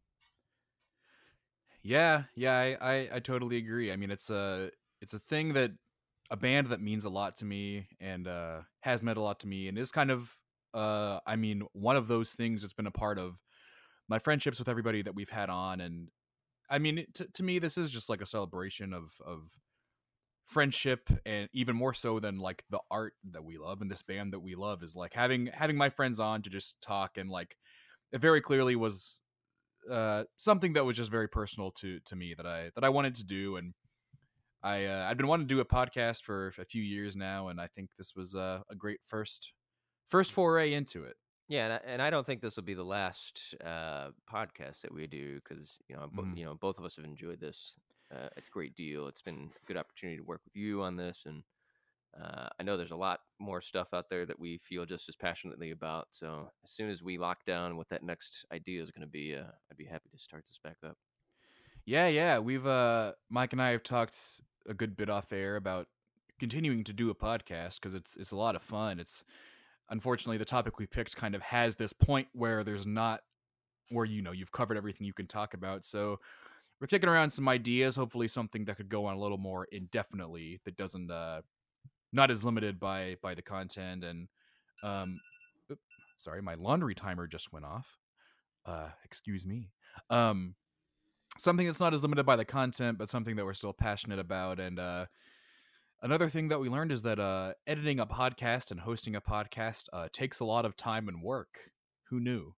So maybe we'll find a way to kind of streamline it, make it something that we can put out a little faster. Which we took a big break in between seasons 1 and season 2, because we kind of needed it to catch up and then bank up more episodes. And but it was a learning experience. We learned the ins and outs, and this is just the beginning, I think. Well, and that being said, you know, there's a decent amount that goes into it, but we should say it relatively painless overall. And something that we've maybe never talked about on the podcast is the hosting site that we use, which is Zencaster.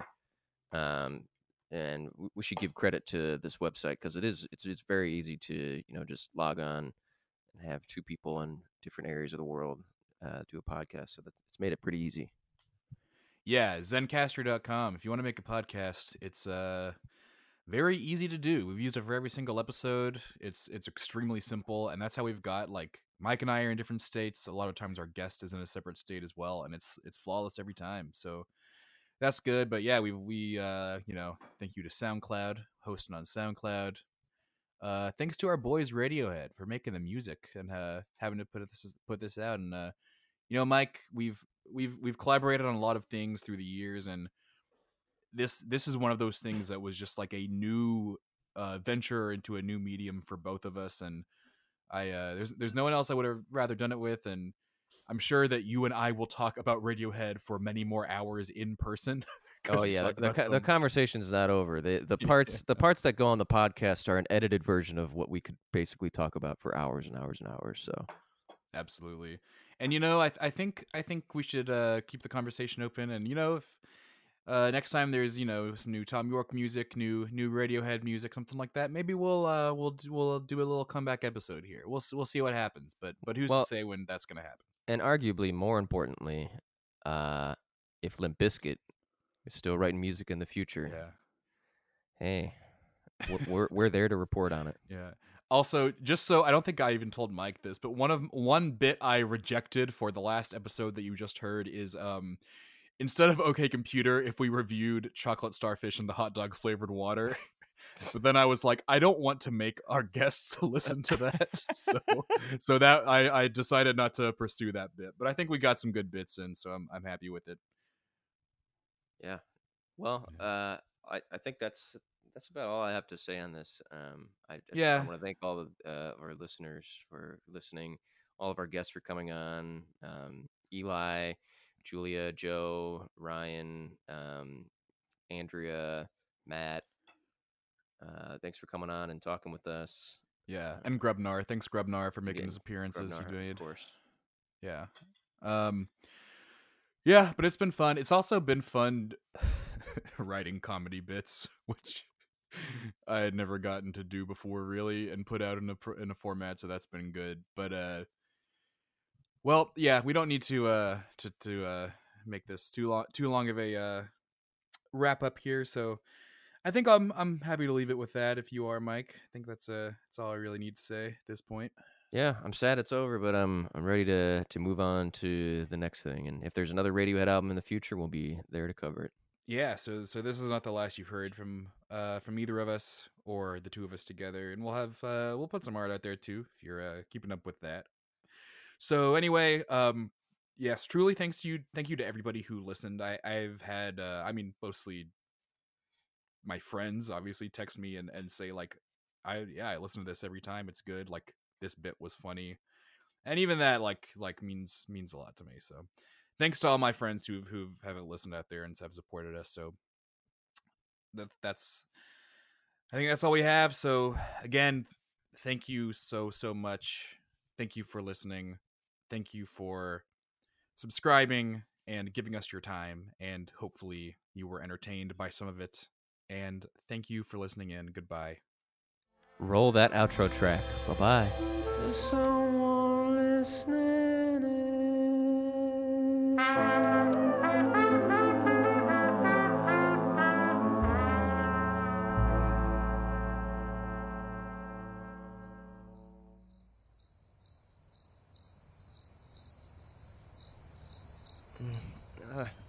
Whoa!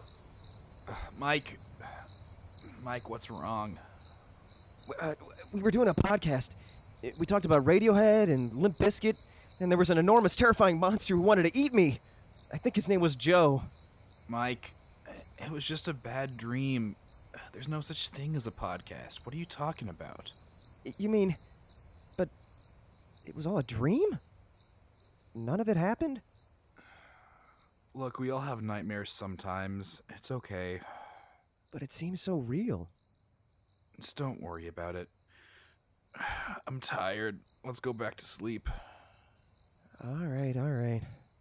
Whatever you say. Good night. Good night.